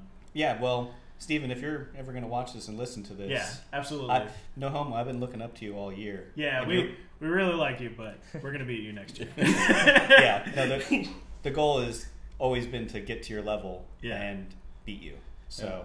That's what's going to happen next year. Yeah. So we end up losing that battle. It's the first time we speaking of beating you next year. We lost that battle. We lost that battle. Dun dun dun and more. Right. Lost that battle. I had a good. I qualified lower than him. He was 16. I was 17. So I chased first. First time actually ever chasing on the bank. With like a car that's smoking, like putting out a lot of like like whiteout spin. You mean a car that doesn't straighten halfway through the bank and then pulls off? Yeah. Yeah. Oh, yeah. So that was when that is the moment when I learned that not only do I need to try to actively crash into their door, I need to stay inside. So from here on forward, my motto in chasing is stay inside, crash into them. Stay inside, crash into them. Because I got blinded by the smoke, took a guess, and was completely wrong. And just went 4 tires off. And also, again, like, even with that OSW practice day, like, how many laps was that in total? Like, under 10 laps, like, in that car on the... Completed laps or attempted laps? No, well, I mean completed laps. Like, so the muscle memory of, like, where everybody's gonna run that still, too. And then added the smoke and added, you know, being slightly outside is... Yeah. So, you know, I think walking out of going definitely for I think all of us, we've all kind of like we saw the capabilities of the team as a whole, like coming together, overcoming major obstacles, and just like no quit. Like we were just gonna go down with an absolute fight, no matter what. I saw a huge change in your confidence in your own abilities coming out of that event. I'm sure we all saw it. Oh, like, yeah. Like all of a sudden you were like, oh no, I can do this. All right, like round 4, it's on. I think too, like you had the ability to drive to the limit of the car, and where like the car, okay, now the car is holding me back. And I think that was the first glimpse that you saw of that, really. Right. Well, I didn't really see it myself because that whole round, I knew that as long as the car got into 4th gear, I could put down a good run.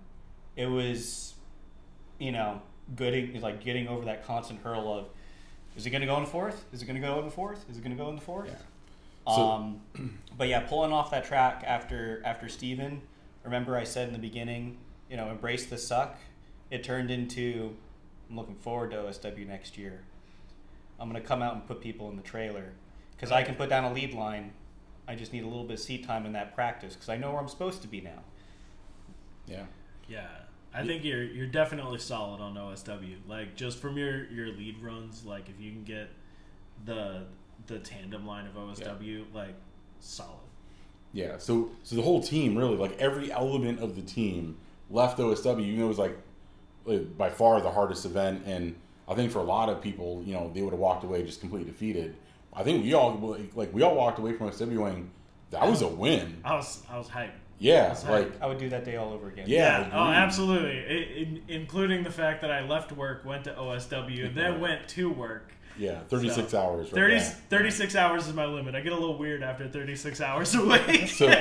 But yeah, like other than being there in person, like that was a big game changer for the whole team. It was like the worst day, but the biggest impactful day. And I think that's one of the things I love about our team is we don't get defeated in those days. We just kind of like take from it what we need to, and are like, all right, like we now have the confidence that we can get through a day like that, right? Like that's no longer like a question mark. Like, oh no, like we have the stuff to do it. Yeah, no, it's just a bad day. Figure out the problem and keep it moving. Yeah. Yeah, we went from gelling and coming together to, all right, here's the worst case scenario. How do you do?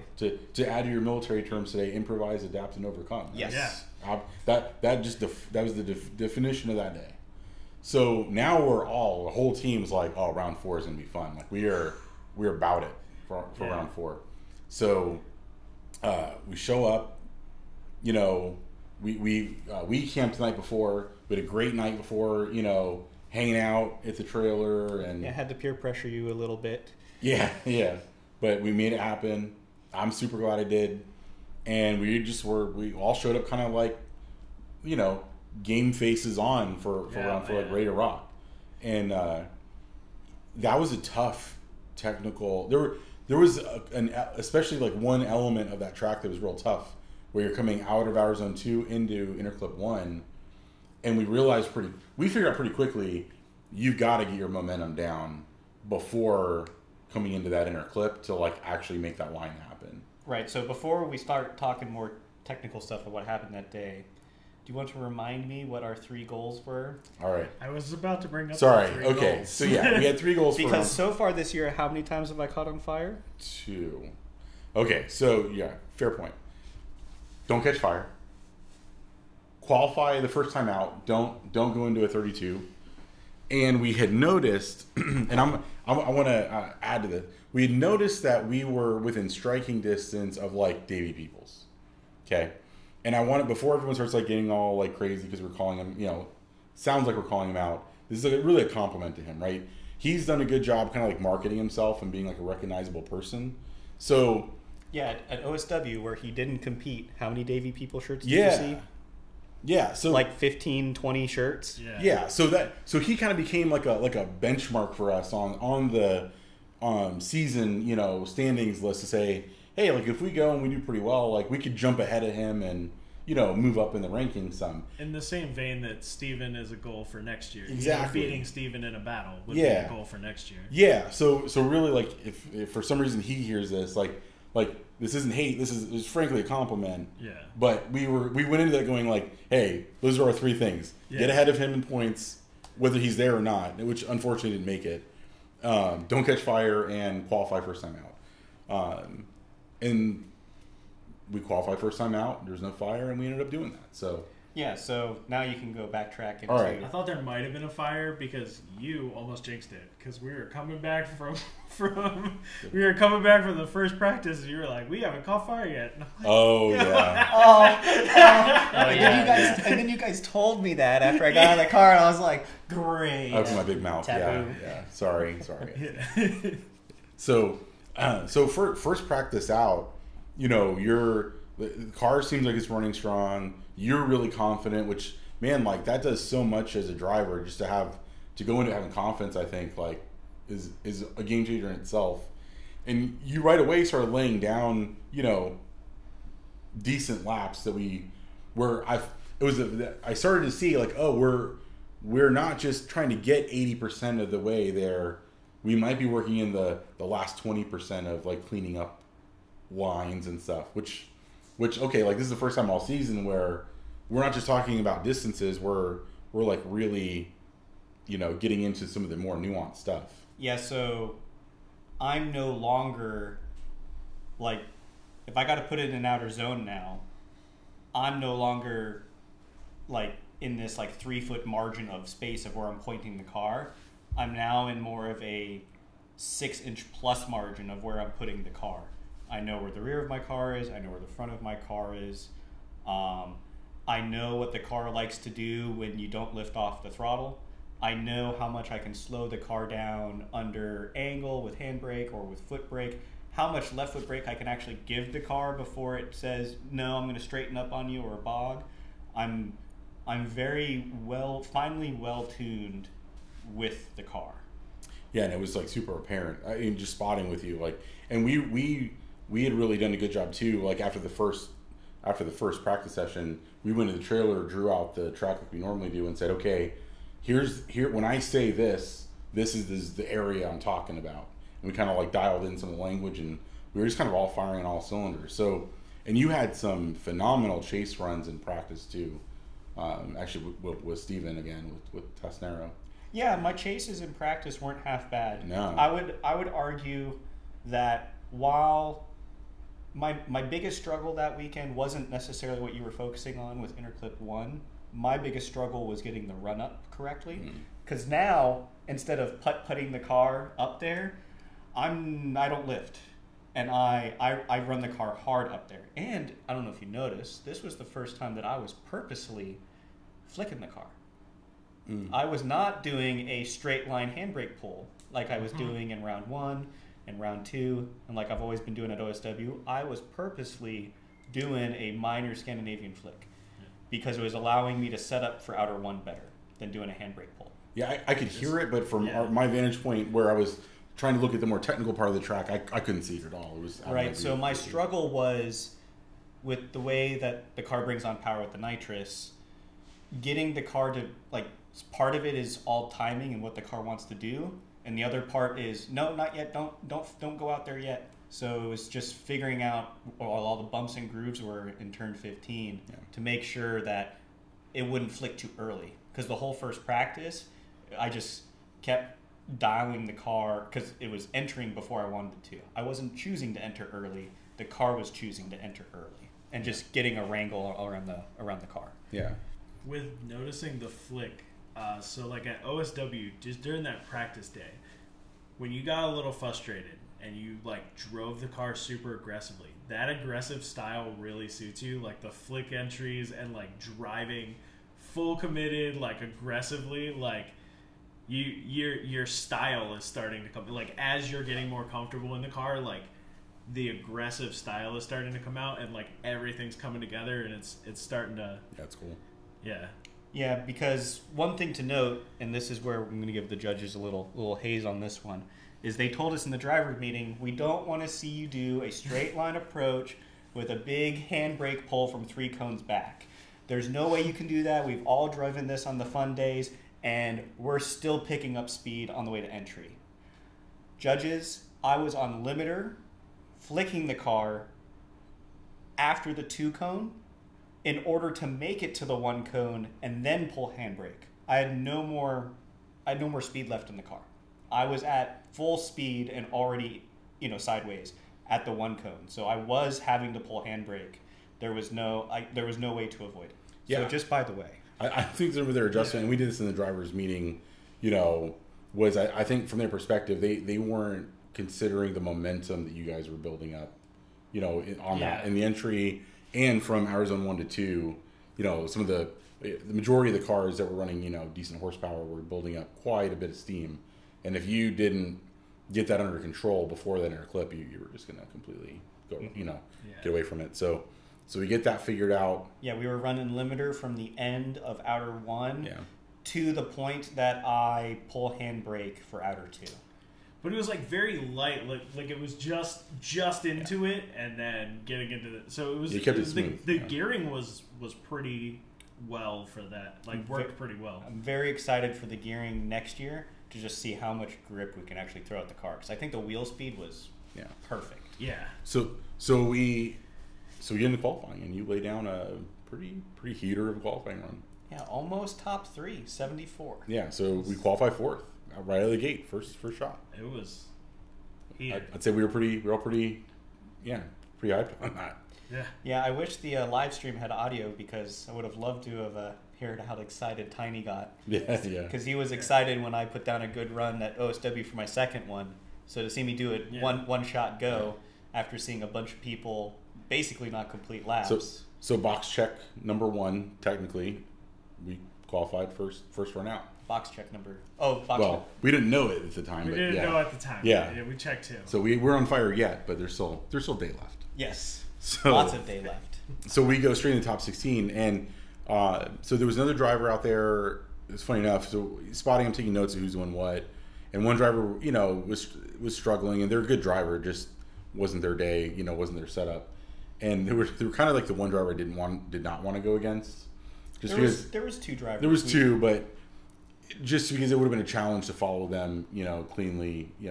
It's easy for them to make a mistake and you to, make one as well. Or if you give them too much room, they could end up just absolutely like doing a great job. Like you just didn't know what was going to come. Right, and this was actually a good conversation that, luckily being close friends with and pitting with Steven was that, Pat Gooden is his spotter. And I remember going over to him and being like, I'm worried about these guys. I'm not at a skill level yet to pull it back. Oh, so by the way, we end up being in the bracket with them from 16 on. 16 is the first driver, and then if we get to 8, it could be this other one. So we end up with both potentially. Yes, we ended up with both. Yeah. So Pat gave you some. Yeah. Pat gave me the advice that I expected to hear, but just needed somebody to actually confirm it. And it was, hey, if you have to pull it back, the margin is tiny, and you're going to screw it up until you have practice of actually pulling it back. And he was like, I even made those mistakes at FD after years of doing it right. So I kind of looked to the guys and said, hey, I'm not ready to do that yet. Luckily, this is the last round, and I have the whole off season to fix anything on top of, you know, motor and everything else. It's like, so I'm going to put the car where I'm supposed to, and whatever happens, happens. Yeah. So what ended up happening is the top 16 driver ended up not being able to. They were having car troubles and stuff, which is unfortunate. I didn't necessarily want to see that, but it was a little bit of a relief to not have to worry about their car and yours. You know what I mean? Like, we don't want to hit somebody, but I don't want to buy run because seat time is extremely valuable. I learn something every time. I'm progressing every time. So it was nice to have a buy run, but I was bummed that I didn't have to battle for it. Yeah. Even if I got it on a technicality or whatnot, just being in that competitive, like, it's battle mode now. You only get, you know, how many battles have I had this season? I had as many battles in the last round as I had all season. True, yeah. So, you know, I've only had 6 actual battles this year. So they're super hard to get.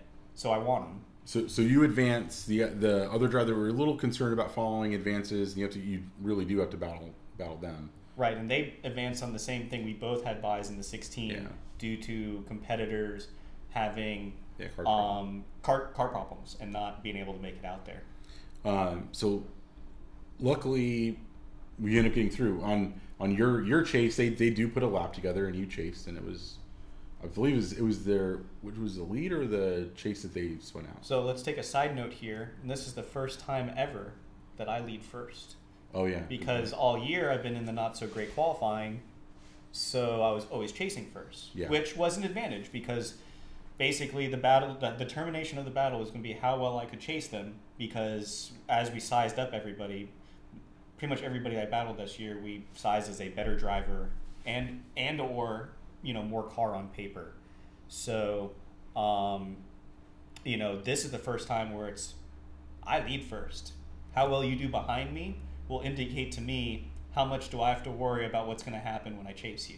Yeah, and you did. I mean, so you chased and you did okay. But he didn't.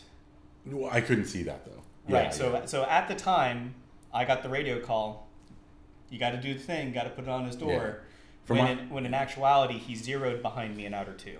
Right, but I couldn't. From our vantage point, without the drone shot, you couldn't see that. So right. Yeah. Unless you were watching the live stream, you had no idea that he zeroed behind me. Which is not in real time when you're at the track, by the way. It's delayed. So even though we do have the live stream on, you can't see that. So yeah, I gave you the call that no, you're gonna have to actually like put it on him and not give him slack, based on, you know, how the rest of the run went. And so he ends up spinning out in front of you pretty quickly on the lead run, and yeah, that was super awkward because I've never. Normally when that happens on the sim or at the fun day, like there's enough space back there and you're not as fully committed and you can, you know, kind of like take a breather, readjust your line and go around. No big deal. But this is the first time this has happened in competition, and when he transferred early on like the outside part of the track towards the airfield and the grass, there's only like half a second split of time where I'm going, oh shit, I have to transfer the car now. Oh no, how do I slow the car down? Because I'm now behind him and we're like parallel on track. And how do I save this and follow him instead of just going, whatever, and driving around? And then when he fully spun, I was like, oh, phew, pulled handbrake and just finished the course. But there was a moment where I was freaking out. Went through all the stages of grief. And now like I'm literally on the fence, like banging the fence, you know, on the wall, because I know we're in the 4. Like I'm not even waiting for them to make the call. I know we're in, you know, as a team. Like, holy crap, we're going to the final 4, which was because I didn't even straighten behind him. Yeah, I almost straightened, but like they can't even ding me for that. Yeah. So now we have Stephen Tassinaro. Right. In the final 4 battle. So it's like, all right, well, like, let's give him a run. Like we felt confident we could. I told him I was coming for him. Yeah, we could give him a competitive battle, you know. Yes. What I was most excited about in the final 4 wasn't actually competing for the podium. It was actually getting the drive 2 more times. Because it's Pro-Am, we get the battle for 3rd. So I was just ecstatic that regardless of what happens, if I beat Steven, even better. But regardless, I get to go do another battle. for third place. Yeah. So that was the highlight for me, more than anything else about potentially getting on the podium. Yeah, so you end up battling him, and I think you had a little mistake on your chase, and Steven ends up taking the win. No, I had an okay chase. I made a mistake in the lead. Oh, lead. I apologize. So, Steven, you sneaky bastard, you threw on some grippier tires and took me and gave me a little bit of that gap sauce. But so no, in my chase, he gapped me a little bit onto outer two, but that was kind of the story of chasing with my car. There's just nothing left in it, and that's what was going to happen. And then I was a little wound up in the interclip transition that I had to cut. Before his car would kind of float a little bit more and wasn't as hooked up.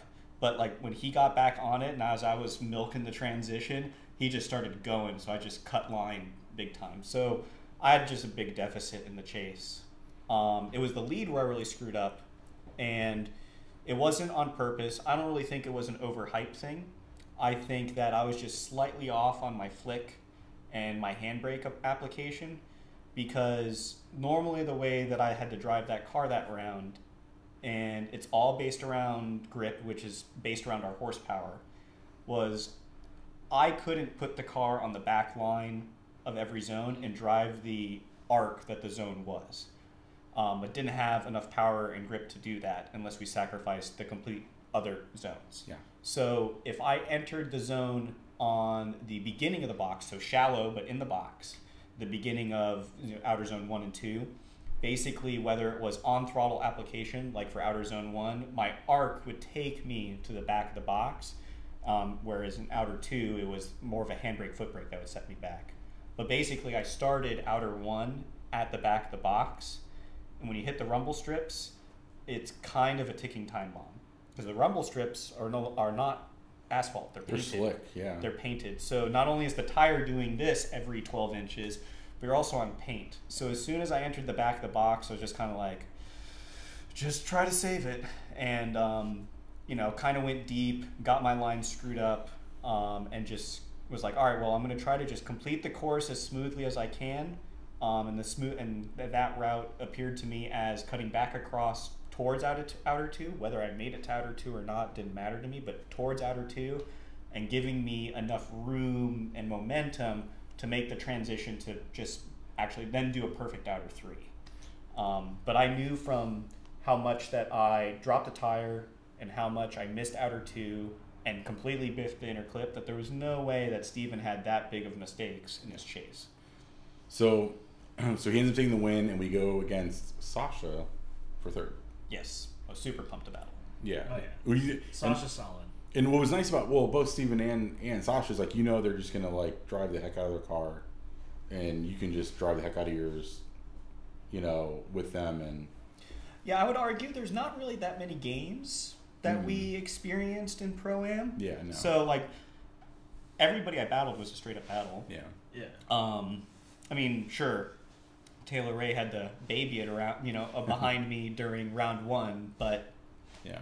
Everything was straight up. Yeah, not as many games. Just somebody who's they're driving solid, and that they're not going to make mistakes, and they're going to drive as hard as they can, and you can drive as hard as you can behind them, and just see how it shakes out. And that's what I did behind Sasha. And Yeah. my excitement to drive against Sasha was that car for car on paper, there's no other car closer to mine. Yeah. Good On point. paper. Sure, there was a 410 wheel horsepower, C5 Corvette, but that's a Corvette, or there's this 460 horsepower Corvette, or you got Stevens, S14 that's making 530 and change or something, but that's 1J, and he's running completely different suspension, whereas Sasha's wise fab front, I'm wise fab front. We're both V8s. We're both T56. Now, granted, he was probably still on stock diff, but we're both running nitrous. He's only making about 50 to 60 more horsepower than I am. So paper to paper, it's as close as I can actually compare myself as a driver to somebody else. and somebody who I think is better than me. So where are my shortfalls? Where can I take notes to improve against who I look up to for competition wise? So he ends up edging out a win, and just starting a little cleaner, a little better, a little chasing a little bit better, but. I think that was a pretty competitive battle. It was a very competitive battle, yeah. And like both of you had the line figured out really well. Like Sasha was running good all day, like had a good line. You had a good line, and in that battle, like Sasha had a few mistakes, you had a few mistakes. They were in different spots, and it was really just kind of up to how the judge weighed those mistakes. This is something I want to do. Not sure if maybe it'd be good to do on this platform, or who knows what. But I would love to get Noel on a call and just not to argue the call or anything, because I thought he won. To me, he won. But I would love to hear from the judge's perspective what they were looking at. Oh, like a breakdown? But like a full breakdown of just that battle. Because as far as all the other battles go from that day and the event, I would argue that's the closest, most nuancey battle that Pro-Am has seen this year. And I think it's where they were looking. So the big mistake that I saw, when you go follow runs, you had a slight mistake, inner clip 1 to outer 2, and Sasha had a bit of a straight, and so you had a bit of a straight there. Sasha had a bit of a straight going from outer 1 to outer 2, and it was to my perspective it was a little bit bigger than yours, but also at the same time that's maybe a little biased, but it was almost the same mistake, just in different spots. And when I was watching on the stream, I was it just depends on how the judges see, either they're going to see those mistakes as the same and give you guys one more time, or they're going to say, we didn't want to see that in this area, versus it's a little bit better in this area, or vice versa. Yeah, because depending on how the judges weigh different mistakes or different areas of the track, right? It's not the traditional scoring anymore where outer zone 1 is 20 points and outer zone 2 is 10. It's not weighed that way, so you can't judge for example, I totally chased better than him in outer 1. Yeah. But because I did that, it kind of screwed me up for outer 2, whereas his screw up in outer 1 in the chase set him up perfect for outer 2. So if there's a sacrifice, which one do the judges and what I think is hate least? The reason that I think that Sasha ended up taking the win is that maybe they judged the technical portion of that track. Inner clip 1 to outer 3 was a real technical portion of that track, and if they viewed that as more important, then it was your mistake was in that area. So even though it was probably slightly less of a mistake, it was in an area that they were really hawking on. So maybe that's why. But it would be interesting to have a judge's perspective of hey, this is exactly what we were seeing, and this is why. Right, because when I look at it from lead, because the chase mistakes are pretty easy to see, but if you compare lead to lead, he does beautiful in outer 1 and outer 2, but he misses inner clip. And then outer 3, we both did the same. Whereas I'm sacrificing part of the beginning of outer 1 and outer 2. I'm in it, but I'm not on the back line like he is, but I hit the inner clip. So, as far as the way that I see it, if you miss a zone, it should be more detrimental than sacrificing 2 parts of 2 zones overall. But it doesn't matter what we think, it matters what the judges think. Exactly. So I would love to get that kind of confirmation in that thought process. So either way, if there's a weight scale that we're not aware of that they're still kind of using. So Sasha gets the win, and we end up getting 4th, which was an amazing accomplishment for the whole team. We were absolutely stoked, and I know you got a lot of validation from other competitors and other people in the track. So kind of in our kind of final parting thoughts, it was really different to basically kind of be invisible in round 1, which was also totally fine. We wanted to be invisible. But to be out there, starting an OSW and be like, I'm a driver here, guys. I'm here to play with the big boys, and I can play with the big boys. Yeah. And then to finally put it all out there in round 4, and people notice. Notably Pat Gooden, Kevin Lawrence, Chris Jackson, said something, Sasha. Like, for them to come over and kind of give the same message in different terms, but to put it simply and to not overwind it, we've watched you, from the back end over here progress throughout the whole year, and your progression isn't the same as watching a brand new driver go out there to the skid pad and learn how to drift. It was, there's a competitive team here that has synergy and that is growing both as driver, car, team, and program, and it was really awesome to watch every round something new, some sort of improvement, some sort of growth, and they just thoroughly that they were very happy to see it. Yeah, I don't know if any of them knows like how much it meant to us to hear them say that, and like as a team, and thanking them and telling them it meant a lot was not enough. Not enough gratitude that it felt. Yeah, for sure. So if people enjoy this or want to hear more about kind of things that we're doing, I think it'd be cool to do a follow up on kind of the plans for next year and what some of the changes are. But I think as it stands now, that's 2023 in a wrap, and I'm super. I couldn't be more proud of like everyone on the team and how we did, and I appreciate all of you.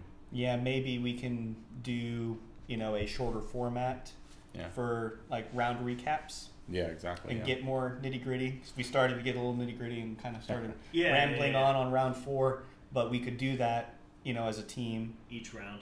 I think it's cool to get the team perspective. I mean, you hear, a lot of times drivers will recap stuff, and you get, I think their perspective obviously means a lot. I mean, they're the driver, but you get kind of the little nuanced background stuff. Yeah, it's nice to know that my rear diff is tightened by 2 Ugga-Duggas with exactly. a 50% confidence. It's very scientific. It was specifically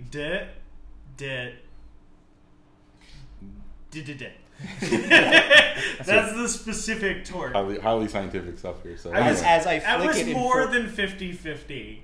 But as I flick it in 4th gear up on the wall at OSW, at whatever mile an hour, didn't need to know. you did it. I mean, I guess technically you still didn't need to know, but I was more than 50-50 confident. So. And with that, that's a wrap on 2023. Yeah. Cool. Enjoy. Talk to you later.